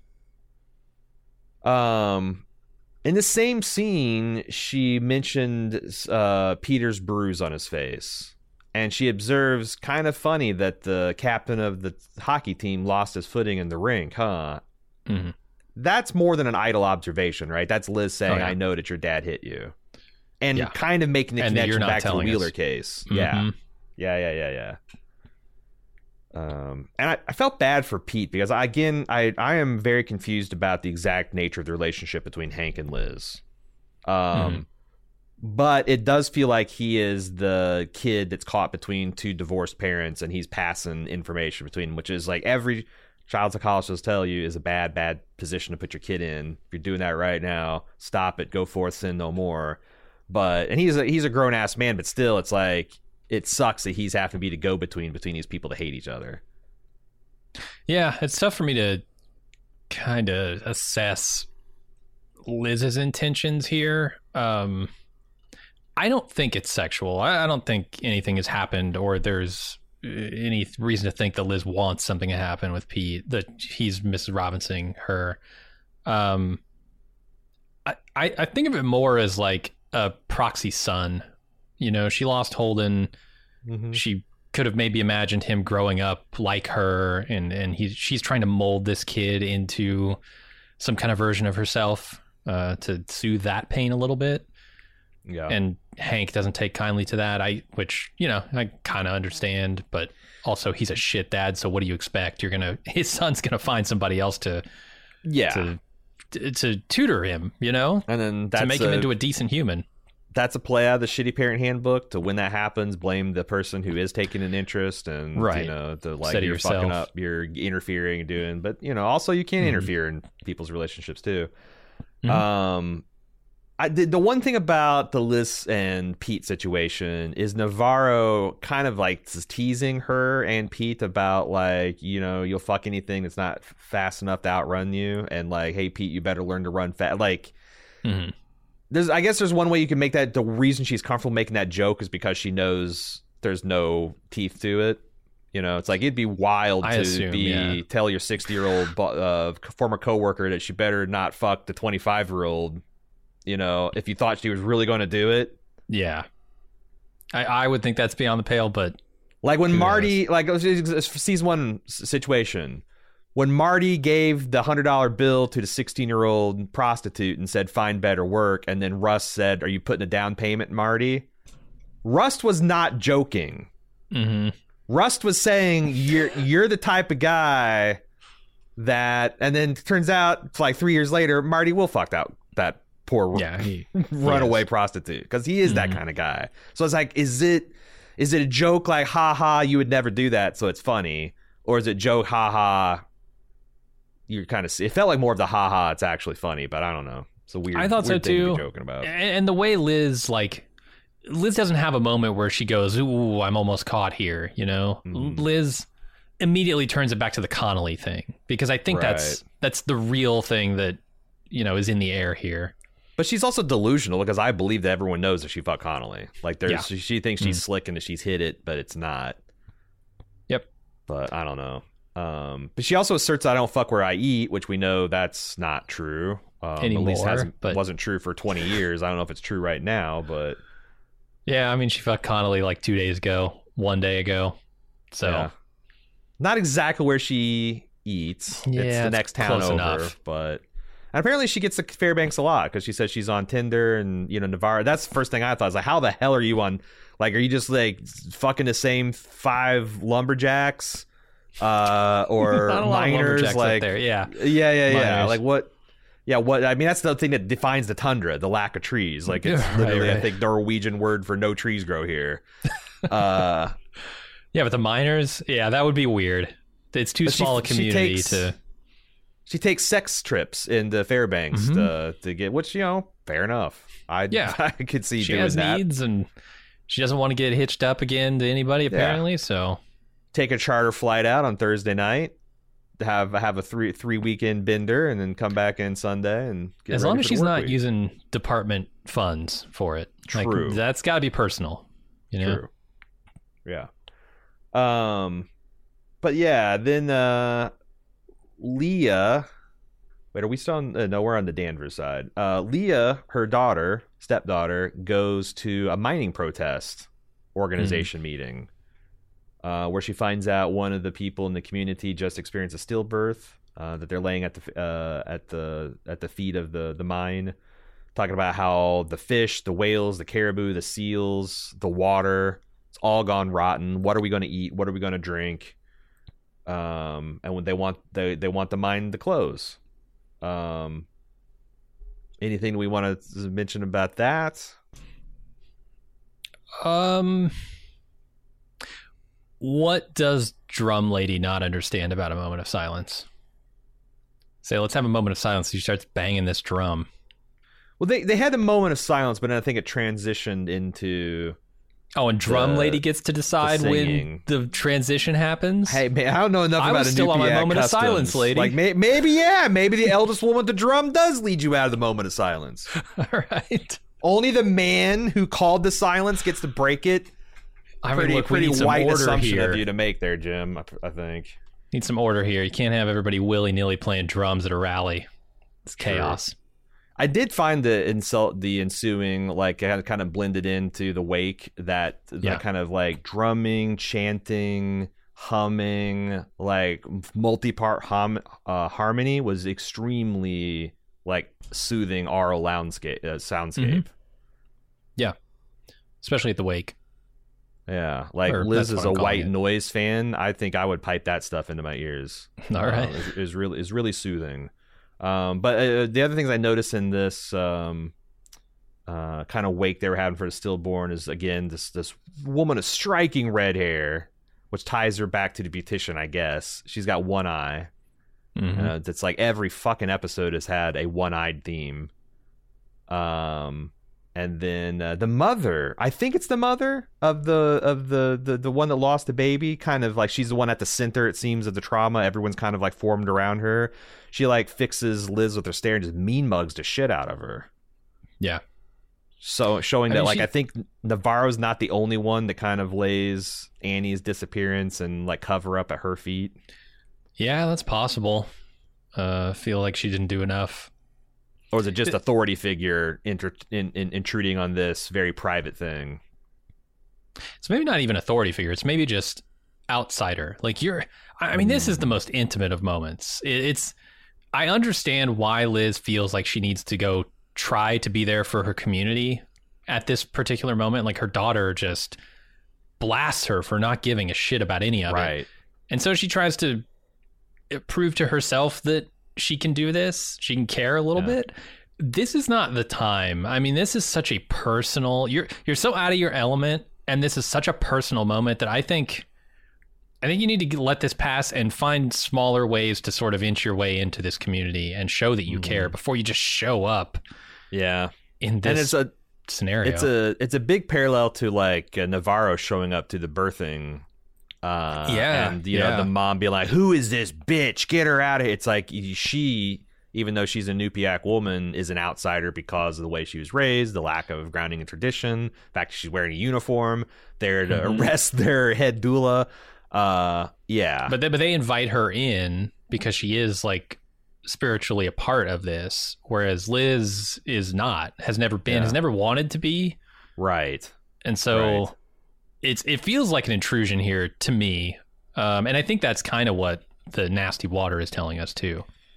Yeah, I skipped over that part about her daughter coming home and her mom being freshly in sins, that not only is she still not taking the temporary tribal tattoos off her chin, but now she's wearing a mining protest shirt. And I do think that we can close the case on this mystery. They talked about in the official podcast that, like, this isn't, I mean, yeah, there's probably some old white lady kind of racism, anti-nativism, but it's mostly like, oh my God, my daughter is going to be the next Ann K. And I think rewatching it, it's very explicitly made when they smash cut from her wiping that off her chin to the dead, you know, Liz looking at dead Annie. Yeah, totally. Photograph. So it's like, yeah, she's seeing, oh my God, this will be my daughter unless she changes, unless she becomes less native, unless she becomes less antagonistic towards the powerful mining forces, unless, you know, again, it's shitty. Yeah, this is not good parenting. But it's also crisis parenting, you know? Right. It's a pretty unhealthy manifestation of a healthy fear, I think. Yeah. Yeah, the way she's parenting is terrible, but I understand why she's doing it that way. Let me ask you about the Christmas goose or the turkey or whatever the hell is sitting out on the table here. This is 2 days before Christmas. Are they going to brine this thing? Like, what? I mean, she was supposed to come down and help her with something, but it's just sitting out on the table. So my read on this is the story of a mother trying desperately to keep some kind of semblance of family going for them both, and neither one of them really being into it. Like, but crucially, also the like Christmas being associated with a white person's religion, right? Well, and there's like, that too, we're going to have a Christmas? What if I want to have a Nupiaq ceremony of some kind for something else? Also, Christmas is kind of like the great devourer of religions. Like, it's a thing. It's like, oh, what do you got? You got tree worship? We'll get some tree worship in there. What do you got? You got some gift giving, some sun worship. Yeah, we'll incorporate that. We got a sacred date in the middle of December. Yeah, that's when our Lord was. But it's like it's just kind of like Katari Demarcy kind of like ball of yeah. So yeah, just grabbing up all the other customs, sucking everything up. So that I could see that being, you know, kind of like a a little bit of a cultural threat. It's the 800-pound cultural gorilla. I just don't know what they're doing with the goose or turkey or whatever out 2 days before Christmas. It feels like she's not looking at it like, oh, I can't wait. It feels like an obligation. It's like it's something that she would rather be working on the case, but she's trying to keep up appearances, and her daughter doesn't really care, and it's just kind of sad. Should we get to Pete and Hank? There's a little Pete Hank business to talk about. All right. So Hank comes up trying probably to make amends. Found this is an apology. Pete's old skates and says, "Hey, this might be something Darwin might want to do. You know, you were a demon on the ice when you were his age." Doesn't seem like Pete is really thrilled about it. But he does try to fish a little bit more information out of his dad than out he knows about the Navarro Danvers situation. And Hank pleads ignorant. Yeah, I'm not buying it. Yeah. He knows more than he's letting on here. And I think Pete knows the score in this scene. He may not know that his dad knows more than he's letting on, but with these ice skates, he knows that this is an apology. Yeah. It's, a shitty one because he's not actually going to say what he's sorry for or that he's sorry at all. He's just going to give him something that he hopes will soothe the pain. There's also, they have dueling accusations. She says, if you don't get your hillbilly friends out of the search, I'll report you for negligence. And he says, well, I should report you for Miss Robinsing my son, which he gets hot coffee thrown in his face, which fair enough. It's a pretty gross implication to throw with your son in the rink. He's standing right over there. Yeah, he knew he wouldn't get it. He's never seen The Graduate. Again, Hank has got something he's holding over. We'll be getting more of that in the feedback. And then Peter later on tries to get in bed all slick like when'd you go to bed last night, babe? Oh, when'd you go to bed? In the midnight? Oh, I came to bed at 12:15. Yeah, that's the ticket. Tries to do one of those, but he fucks up the slide into bed and he knocks over a lamp, wakes his wife up, wakes the baby up, and she decides it's probably 4 or 5 in the morning. She's just going to say, fuck it, I'm going to get up early. Why go back to sleep? That's something only young people say. It's something only a young person would say. Fuck no, go back. You have multiple hours. Get another hour. Hour. Yeah. Try doing that at 40, 47, 48. Maybe that's why we stop having kids at that age, because Jesus Christ. I was just thinking, go back to sleep, lady. Yeah. But I thought this was a really interesting conversation because, I didn't like the way she talked to Peter. He's like, you married a cop. And she's like, actually, I didn't. I married this guy who's like the sweet idiot. And he kind of is like, what if I don't want to be a sweet idiot? And I kind of think about that every time I see someone, like a woman talking about her boyfriend or husband, golden retriever energy. And I'm like, I see what you're going with that. And I don't know if it's inherently offensive, but it's kind of offensive. Yeah, absolutely. I wouldn't want to be described as having golden retriever energy. No, you find that trait in that person endearing, but how do they view it? Do they want to be the lovable doofus? It's like if back in the Mad Men days, if Don Draper pats Betty on the head and is like, I love you, you're such a ditzy blonde. You're such a that's not cool way to see, if I love him because he's so gentle and he's so playful and he's so, but he's just kind of like a dog breed known for being kind of dumb and slobbery, I don't know. But he bristled at that because that's not what he wants to be seen as a serious person. I'm sure we all do. Yeah. And I mean, she is, what the point she's trying to make here is you've changed, right? The guy I married is now turning into someone I don't recognize, and it's dismaying. And she makes that point several ways here, but yeah, that's part of it. And although critique him, he's also making the classic dude mistake of oh, you're upset about this last thing, so I'll address this last thing, this big case. And she's like, no, this has actually been a long-standing pattern of you putting Danvers in head of you, me, and our entire family. And it's coming to a head now. And to make that point, as soon as he gets done with this fight with his wife, he looks down and there's a bunch of all caps demand text from Danvers. In the middle of the night is the context of these things too. Yeah, it's 3:30 in the morning. Your boss texts you at 3:30 in the morning. You roll over and go back to sleep. Yeah. So I was passed out, dead asleep, boss. Wasn't insubordination. Just I'm off work. You reply at 7:30 a.m. Yeah. Or if you're me, 11:30 a.m. And that's when she's going to get her response, because I was asleep. I was unconscious when you texted me. Yeah. How dare As you should have known. Yeah. I got two other things that I just wanted to bring up as like observations. One of the things that bothered me about Hank in this episode is I feel like I know he's covering things up. I feel like he's also super sloppy. A, the hillbillies. I mean, that's just a sloppy move. But B, when he's talking to everybody and addressing them, getting them ready to go out on this manhunt, he claims that is a pink parka. Is that a pink parka? It is a pink parka. Yes, it looks tan to me. It does, but if it's only the lighting, because like all the photos of Annie is clearly pink, and I think that the lighting is poor in the research station, or maybe it was a black and white photo. But it is definitely a pink parka.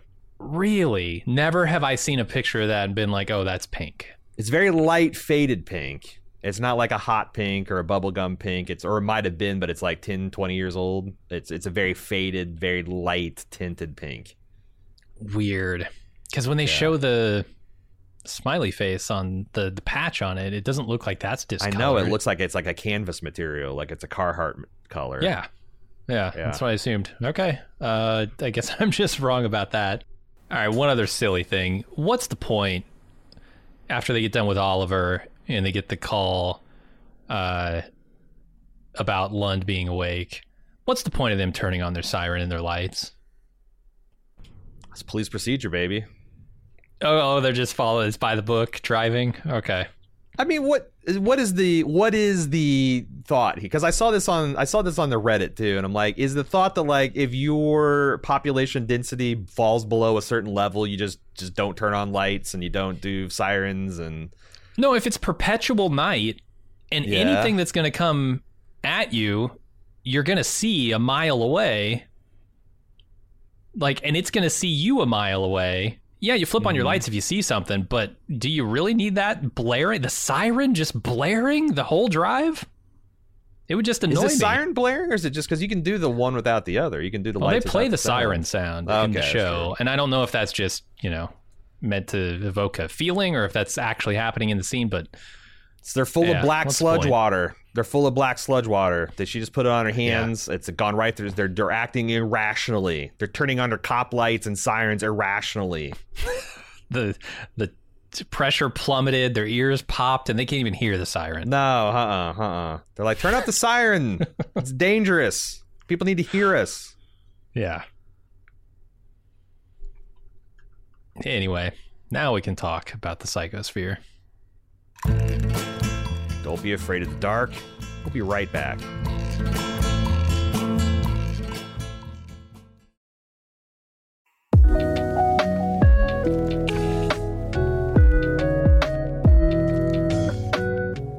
You've been listening to quite a few Bald Move podcasts now, but you're not in the club? Whoo boy, you are missing out. Not only are all of our premium club podcast feeds completely ad-free, but we have lots of other great content exclusively for people in the club. There's a weekly lunch with Jim and A.Ron where we chat with fans about anything and everything from TV and films, food, fun, life advice, and more.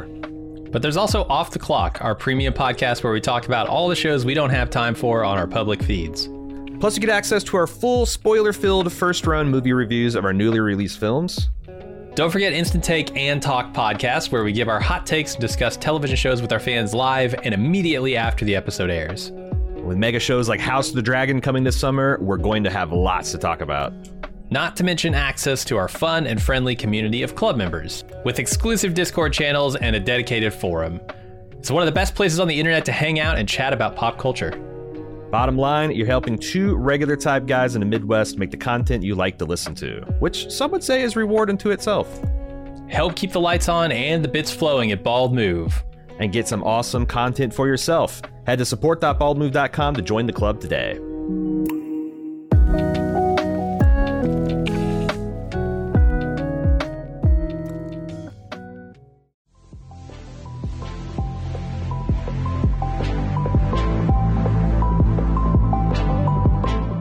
Commission podcasts are an awesome feature here at Bald Move that allows you, the individual listener, to decide what we talk about for a single podcast. The community loves it because it often leads to fun, fan-favorite films and TV shows that we've overlooked getting the coverage they deserve. And we love it because we're constantly exposed to great stuff that's not even on our radar. The way it works is simple. You go to support.baldmove.com and you click on commissions. Then you pay the flat rate for the commission and tell us what 2-ish hours of content you'd like us to make podcast on. Then we'll contact you for details, advanced feedback, and any dedications you'd like to make. Then we watch the thing, discuss the thing, turn it into a podcast, and pump it right into your ears. We get consistently great feedback on how much our commissioners love their podcast, and they make great gifts for the dedicated Bald Move fan in your life. And who knows, that dedicated fan could even be you. Treat yourself. Check out support.baldmove.com for more info.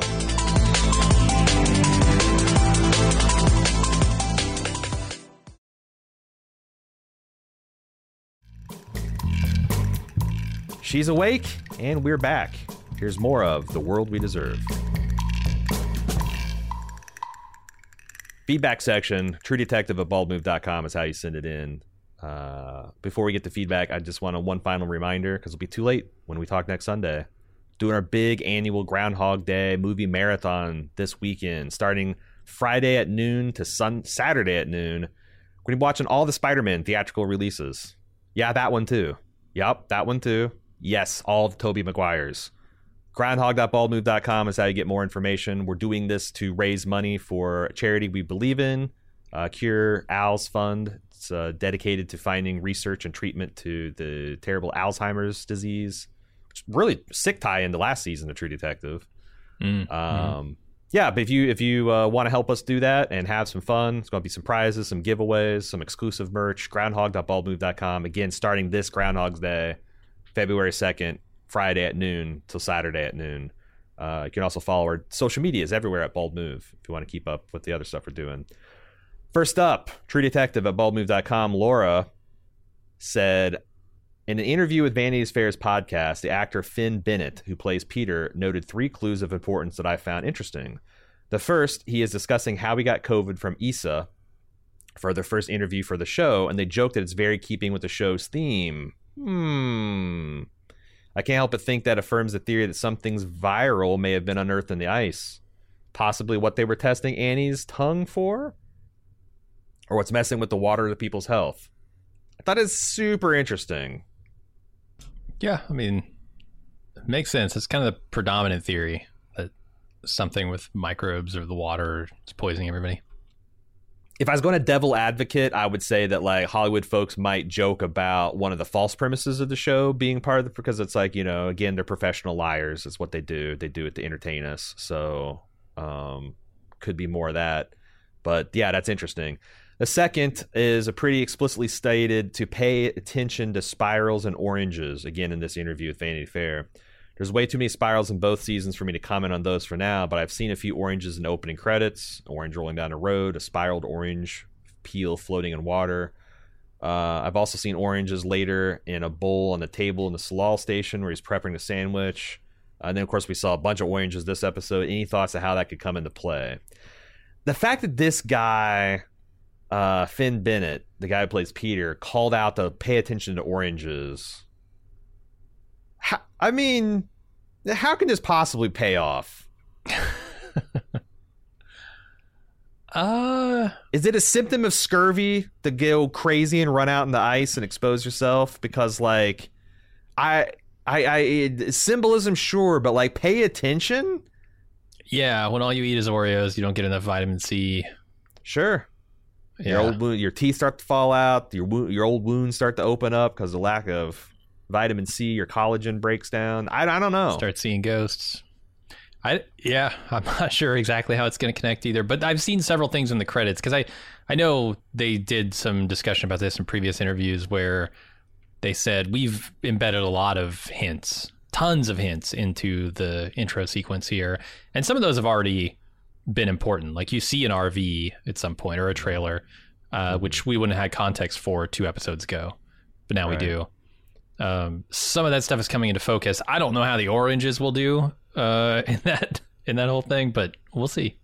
Follow the oranges because they're as good as money up there. Also interesting to note, Peter Eccleston in a later Vanity Fair podcast said to pay attention to everything and that all elements to solve it are there if you look closely. He said there are no red herrings. He also said there's a potential spoiler and an act of emotional revenge from Connolly towards Danvers. This could be his shipping her off to Ennis, but also could be something he hasn't done yet. He's someone to watch as we go on for sure. Yeah, you don't hire Christopher Eccleston to come in and bang Jodie Foster for 5 minutes an episode, and that's all you see him for. You know, he's right. Especially in HBO terms, he's well regarded. The other thing is, like, I do take all these actor interviews with a grain of salt. Like, a lot of times these people are granting interviews when they've seen 1/5 of this season's script. Sure. You know? And also, like, Christopher Eccleston, does he love doing press? Would he relish an opportunity to fuck with the press by sending them on a wild goose chase? I say yes, and yes to all those questions. Except for him liking doing press. I might have fucked up the route. That might be a no, because it seems yes. I don't know. I don't know. No red herrings. Herrings. Like, it's a mystery. There's got to be a couple red herrings. Unless they're just right on every path they go down, which isn't very True Detective-y. That's the thing I was amazed in season 1. Of course, they had 2 more episodes. Maybe there's more time. But how many, like, false leads and rundowns that they took before they actually got to the actual thing that, you know. Yeah. So it's got to be some of that. Next up is Kurt. He says, you guys mentioned you were fine with the Jodie Foster casting in this week's pod, but I feel like she's been horribly miscast. She's mentioned in interviews she changed the role to an older woman. It was originally written with a younger woman in mind. The character feels very promiscuous, and using her sexuality to control all these guys would come naturally to her. This does not feel like the role of a 61-year-old who doesn't exactly exude sexuality or physicality. 61-year-old boinking the entire population of Ennis feels off. To each their own. That's what I was going to say. When I saw Jodie Foster all natural last episode, my first thought was, good for you, Jodie Foster. You're keeping that shit tight for your wife. She looks pretty fucking good for a 61-year-old. Yeah. And A, because, she's keeping things tight, but B, because she's aging naturally. And I can't tell you how much better that looks than people who try and prevent it at every turn. Although I will say that, like, there's no evidence that she's had no work done. It's just she might have had really good work done. Sure, maybe it's just exceptional. Sparingly. And she obviously dyes her hair. It's not completely natural, but she's doing it more natural than I've seen a lot of people do it. Yeah. And I don't know. I like the idea of, like, a 61-year-old horn dog that's just, like, grinding through the town and Fairbanks. And, you know, she starts trying to feel like she's obviously tried to make things work with relationships, but she's just like, you know, she's like, I think Issa Lopez is intentionally trying to make these women very similar to their male protagonists. Like, you know, like, that's a trope of detective TV, that the lead detectives are just pussy hounds. And they're drunk and they're violent and they lie to their family and they work too much. And, you know, it's like it's a trope of True Detective. I mean, the first like something about 3 seasons being a murder police is like acid to your soul. Like, makes a lot of sense. Only see a tweaker put a baby in a microwave, if you're Marty's case, one time, and that's what caused him to walk away from the force. Like, it's bad. It's all bad. I don't know about in Ennis, Alaska, if that's necessarily as much or as true, but it's definitely, I think, a trope they're leaning into. So, but I did read that like this role is supposed to be a younger woman, and it's supposed to be a little bit more kind of like Marty Russ. And then, like, Jodie Foster kind of changed it when she came on. But, like, yeah, like, Jodie Foster wants to be the lead in your show. You say yes, and you let her rewrite it to be an older cougar. Well, so how do you square that with what Issa Lopez says about always having envisioned Jodie Foster? Like, she envisioned this as a Silence of the Lambs kind of relationship, and she's always wanted Jodie Foster as the lead. There's been multiple mutually contradictory ideas put out about this season, and I don't know what to make of it. Because it was asserted as fact that this wasn't a True Detective thing, that it was its own thing, and HBO wanted to do it, and then there was some kind of hasty connections to season 1 made because Issa Lopez thought that was interesting and is kind of trying to play ball, and But I don't know. I will say that like that makes me less excited to pull at the threads of season 1. Like, ooh, the Tuttles. Well, if that's just she just like changed a couple nouns to kind of add some titillation and some interest, and those are not going to, like, the main thrust of the season can't involve Louisiana and Carcosa and all that kind of stuff, because it was just a different tale with the serial numbers kind of filed off and replaced. So I don't know. I don't know what to make of it, because like I said, a lot of people have said Nick Palazzo's out there acting like a complete asshole. Have you seen any of that stuff where he's like actively... Matthew McConaughey will not show up and would never show up. He would never do. Like, he would never besmirch the show. Because you got your show taken away from you, because you didn't get the rights to your show, like, which is fair enough, but you're listed. You are getting paid on, this. It's just such a shitty thing to do to Issa Lopez. Like, if you want to be mad at the HBO executives, but to like shit on the story she's trying to tell, like it doesn't match up to your season 1. Like, by the way, your second season just sucked, dude. Just fucking sucked. Sure. Let's not act like everything was Rust and Marty in the whole run of True Detective, right? That was a great first season. Also, never quite got to those heights after Corey Fukunaga left, did you, bud? Did you? Never quite got to those home run levels, did you? And like, I just season 3 was good. I like season 3 a lot, but that's season 2. I was kind of like neutral on like, it's like, yeah, that probably sucked to get your show taken away and having someone else write it. But also it's the way it happens with Hollywood. You're getting checks written. You were a known, unknown nobody when you got this deal greenlit. But to make the statements like he's tearing down Lopez is where that does not sit well with me. That seems like Bush League shit.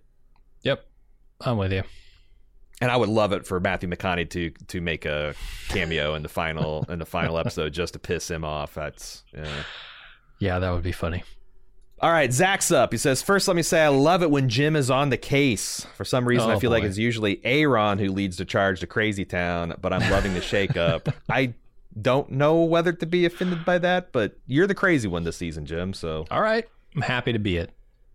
It's been bothering me how everyone froze. I know it's cold, but people don't stand in place to freeze to death, and I cannot imagine posing like that until they are dead.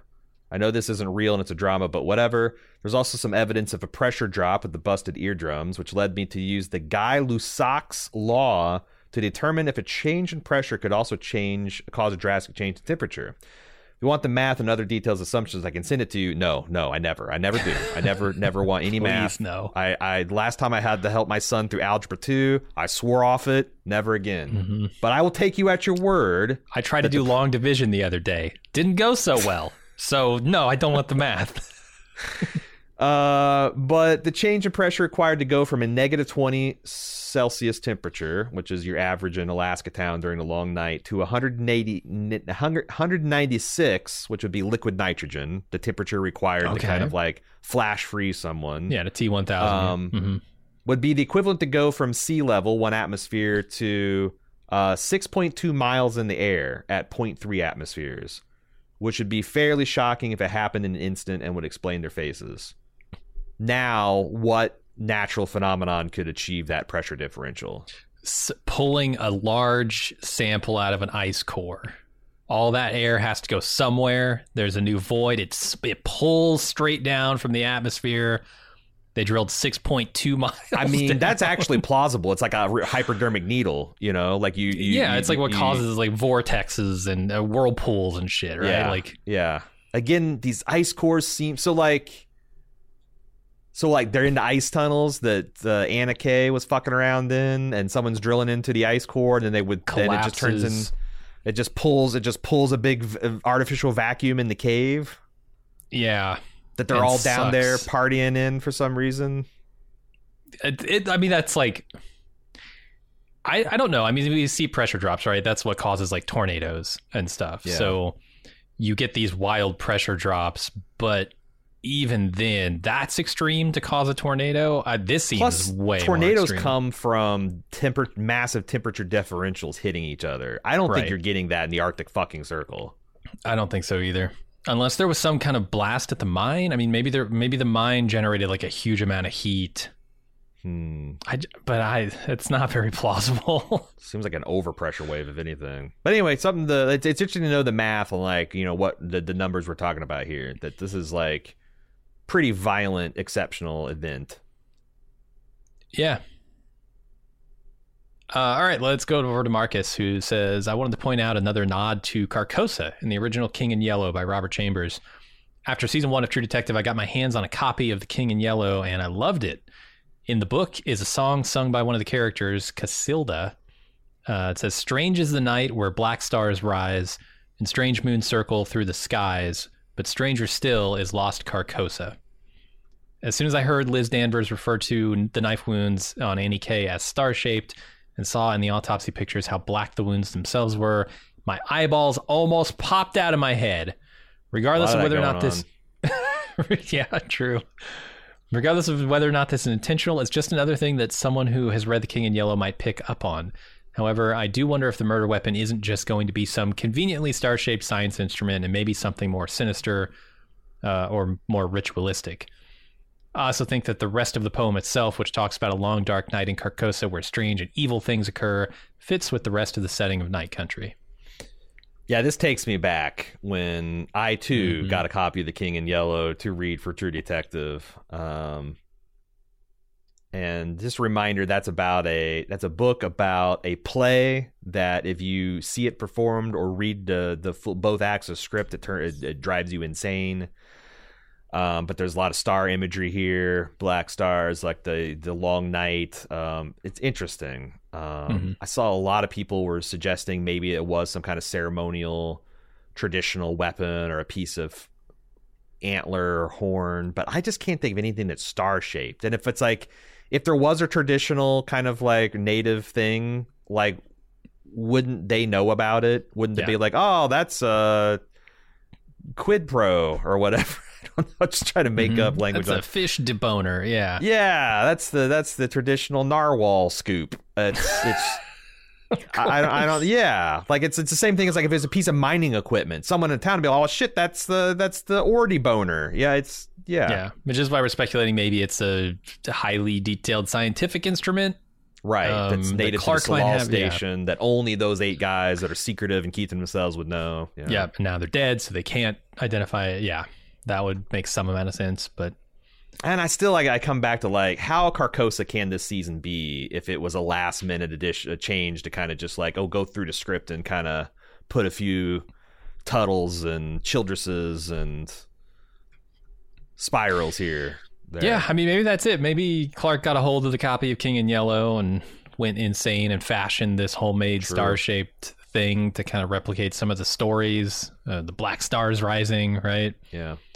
I don't know. Madness is a strange thing.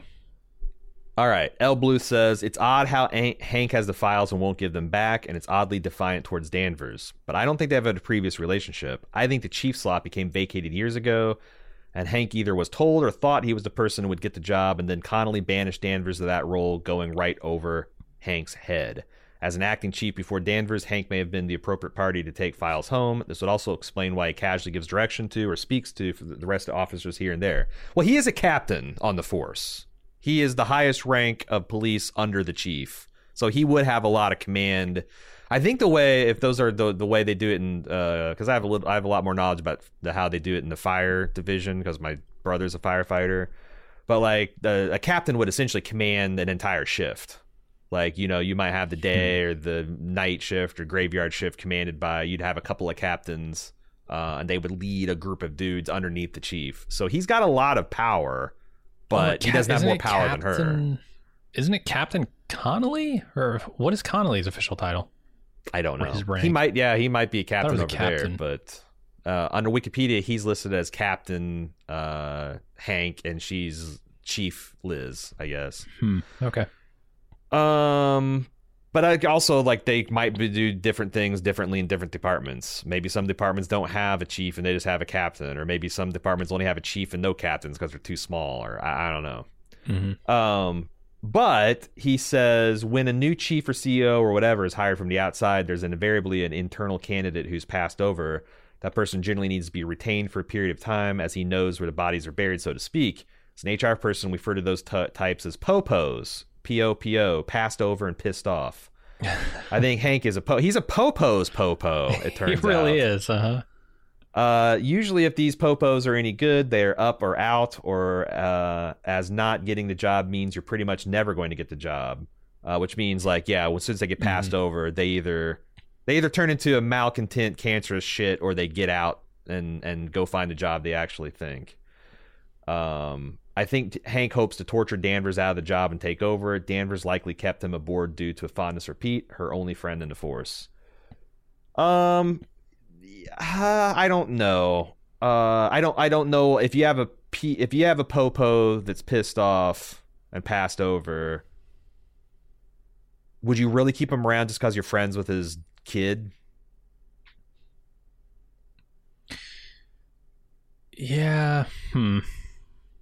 And he didn't steal the files. It keeps getting pointed out that there was a flood, that he took them home to protect them. But it does feel like she's requested many times to get them back, and he's refused. There is a lot of insubordination there. Mm-hmm.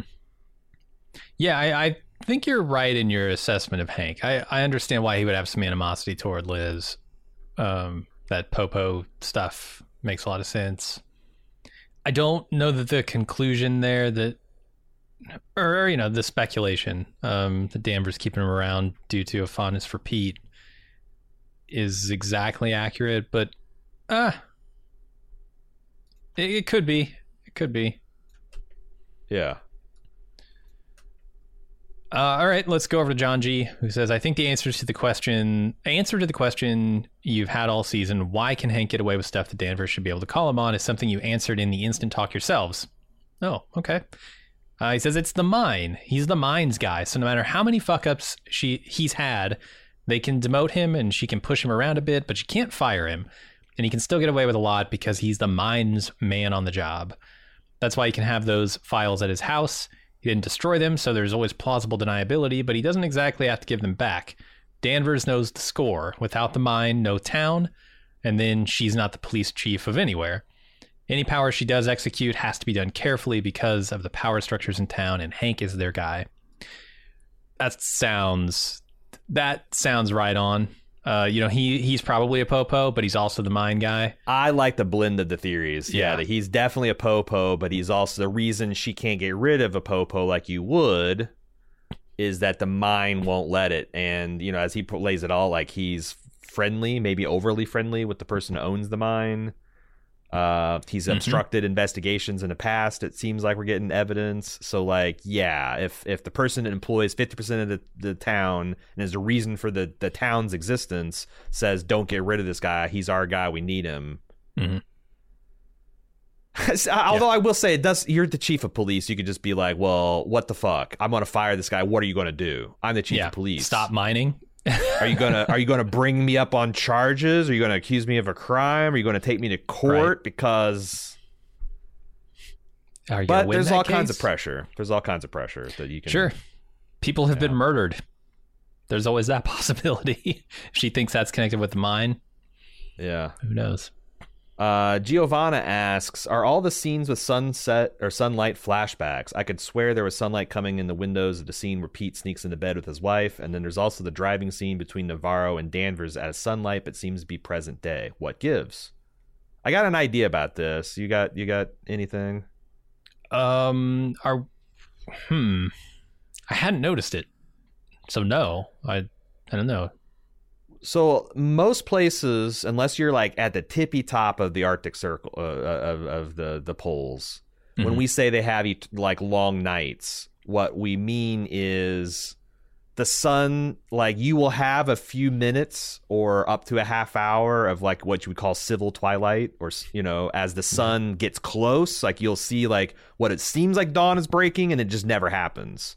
And it's hard to say. The Navarro flashback, it might have been during a different time of year, but I think I never saw it light outside, like daylight. It was always that kind of like weird blue-green sky twilight kind of thing, and that does happen. Like it could be for 10 to 30 minutes a day. The sky gets a little light towards the east, and then the sun never just comes up.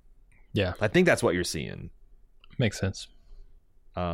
But it could be, I don't know, it could be that they're getting sloppy and doing some day for night stuff too, because I doubt that they actually filmed this. I know they didn't. They filmed this in Iceland, right? Mm-hmm. Probably not during the coldest, darkest part of the year either. Yeah, if they were filming in Norway, I could see it, but I don't know about Iceland.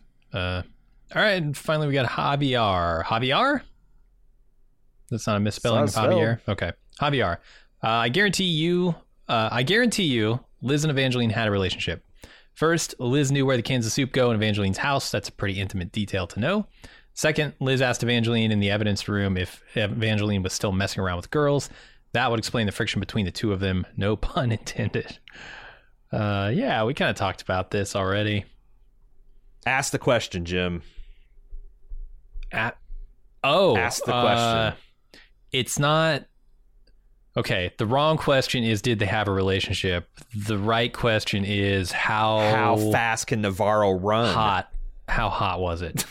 Oh, okay. No. No, I mean, I will say, if I'm the prosecuting attorney here, this is circumstantial evidence at best. You're gonna have to give me something more before I can press lesbian charges against these police officers, okay? Sure. You want me to throw the gay book at them? Mm-hmm. You know, sentence him to gay jail. I'm gonna need some more evidence than this. No, it's like, yeah, we've got like two things, but like this is also, you know, these are also things that friends do, you know, like friends ask you if you're like, if I knew you're bisexual, I might be like, hey, you seen any guys lately? You know, if I haven't seen you for a while. Mm-hmm. If you know, you and I used to be roommates. You probably know where the cups are in my house. Yeah, that's what I'm saying. You and I used to be roommates. You probably have a better than most people know and where I keep the cans in the kitchen. Mm-hmm. You know, I know where your silverware is, which drawer. Yeah, and to the best of everyone's knowledge, we've never had sex. So, you know, how can anyone make the statement about these people? They're just gal pals. They were just roommates. Okay.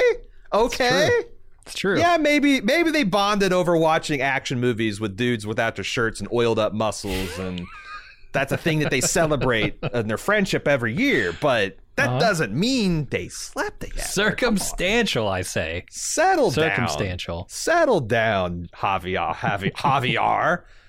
If that's your real name. Like I said, though, it's something to keep an eye on for sure. Yeah. We got Gal Pal Watch 2024. Mm-hmm. True Detective at baldmove.com is how you let us know what kind of psychosphere you're sniffing. Oh, like mother, like daughter? I mean, her daughter's sleeping with women. It's... Oh, yeah. Yeah, gay gene is Where do you think dominant, she learned that? Huh? And it runs in the non-existent family. What? Where do you think she learned that? She learned it from watching Liz. Watching you, Mom. I learned it by watching you. True Detective at baldmove.com is how you send quality theories like that.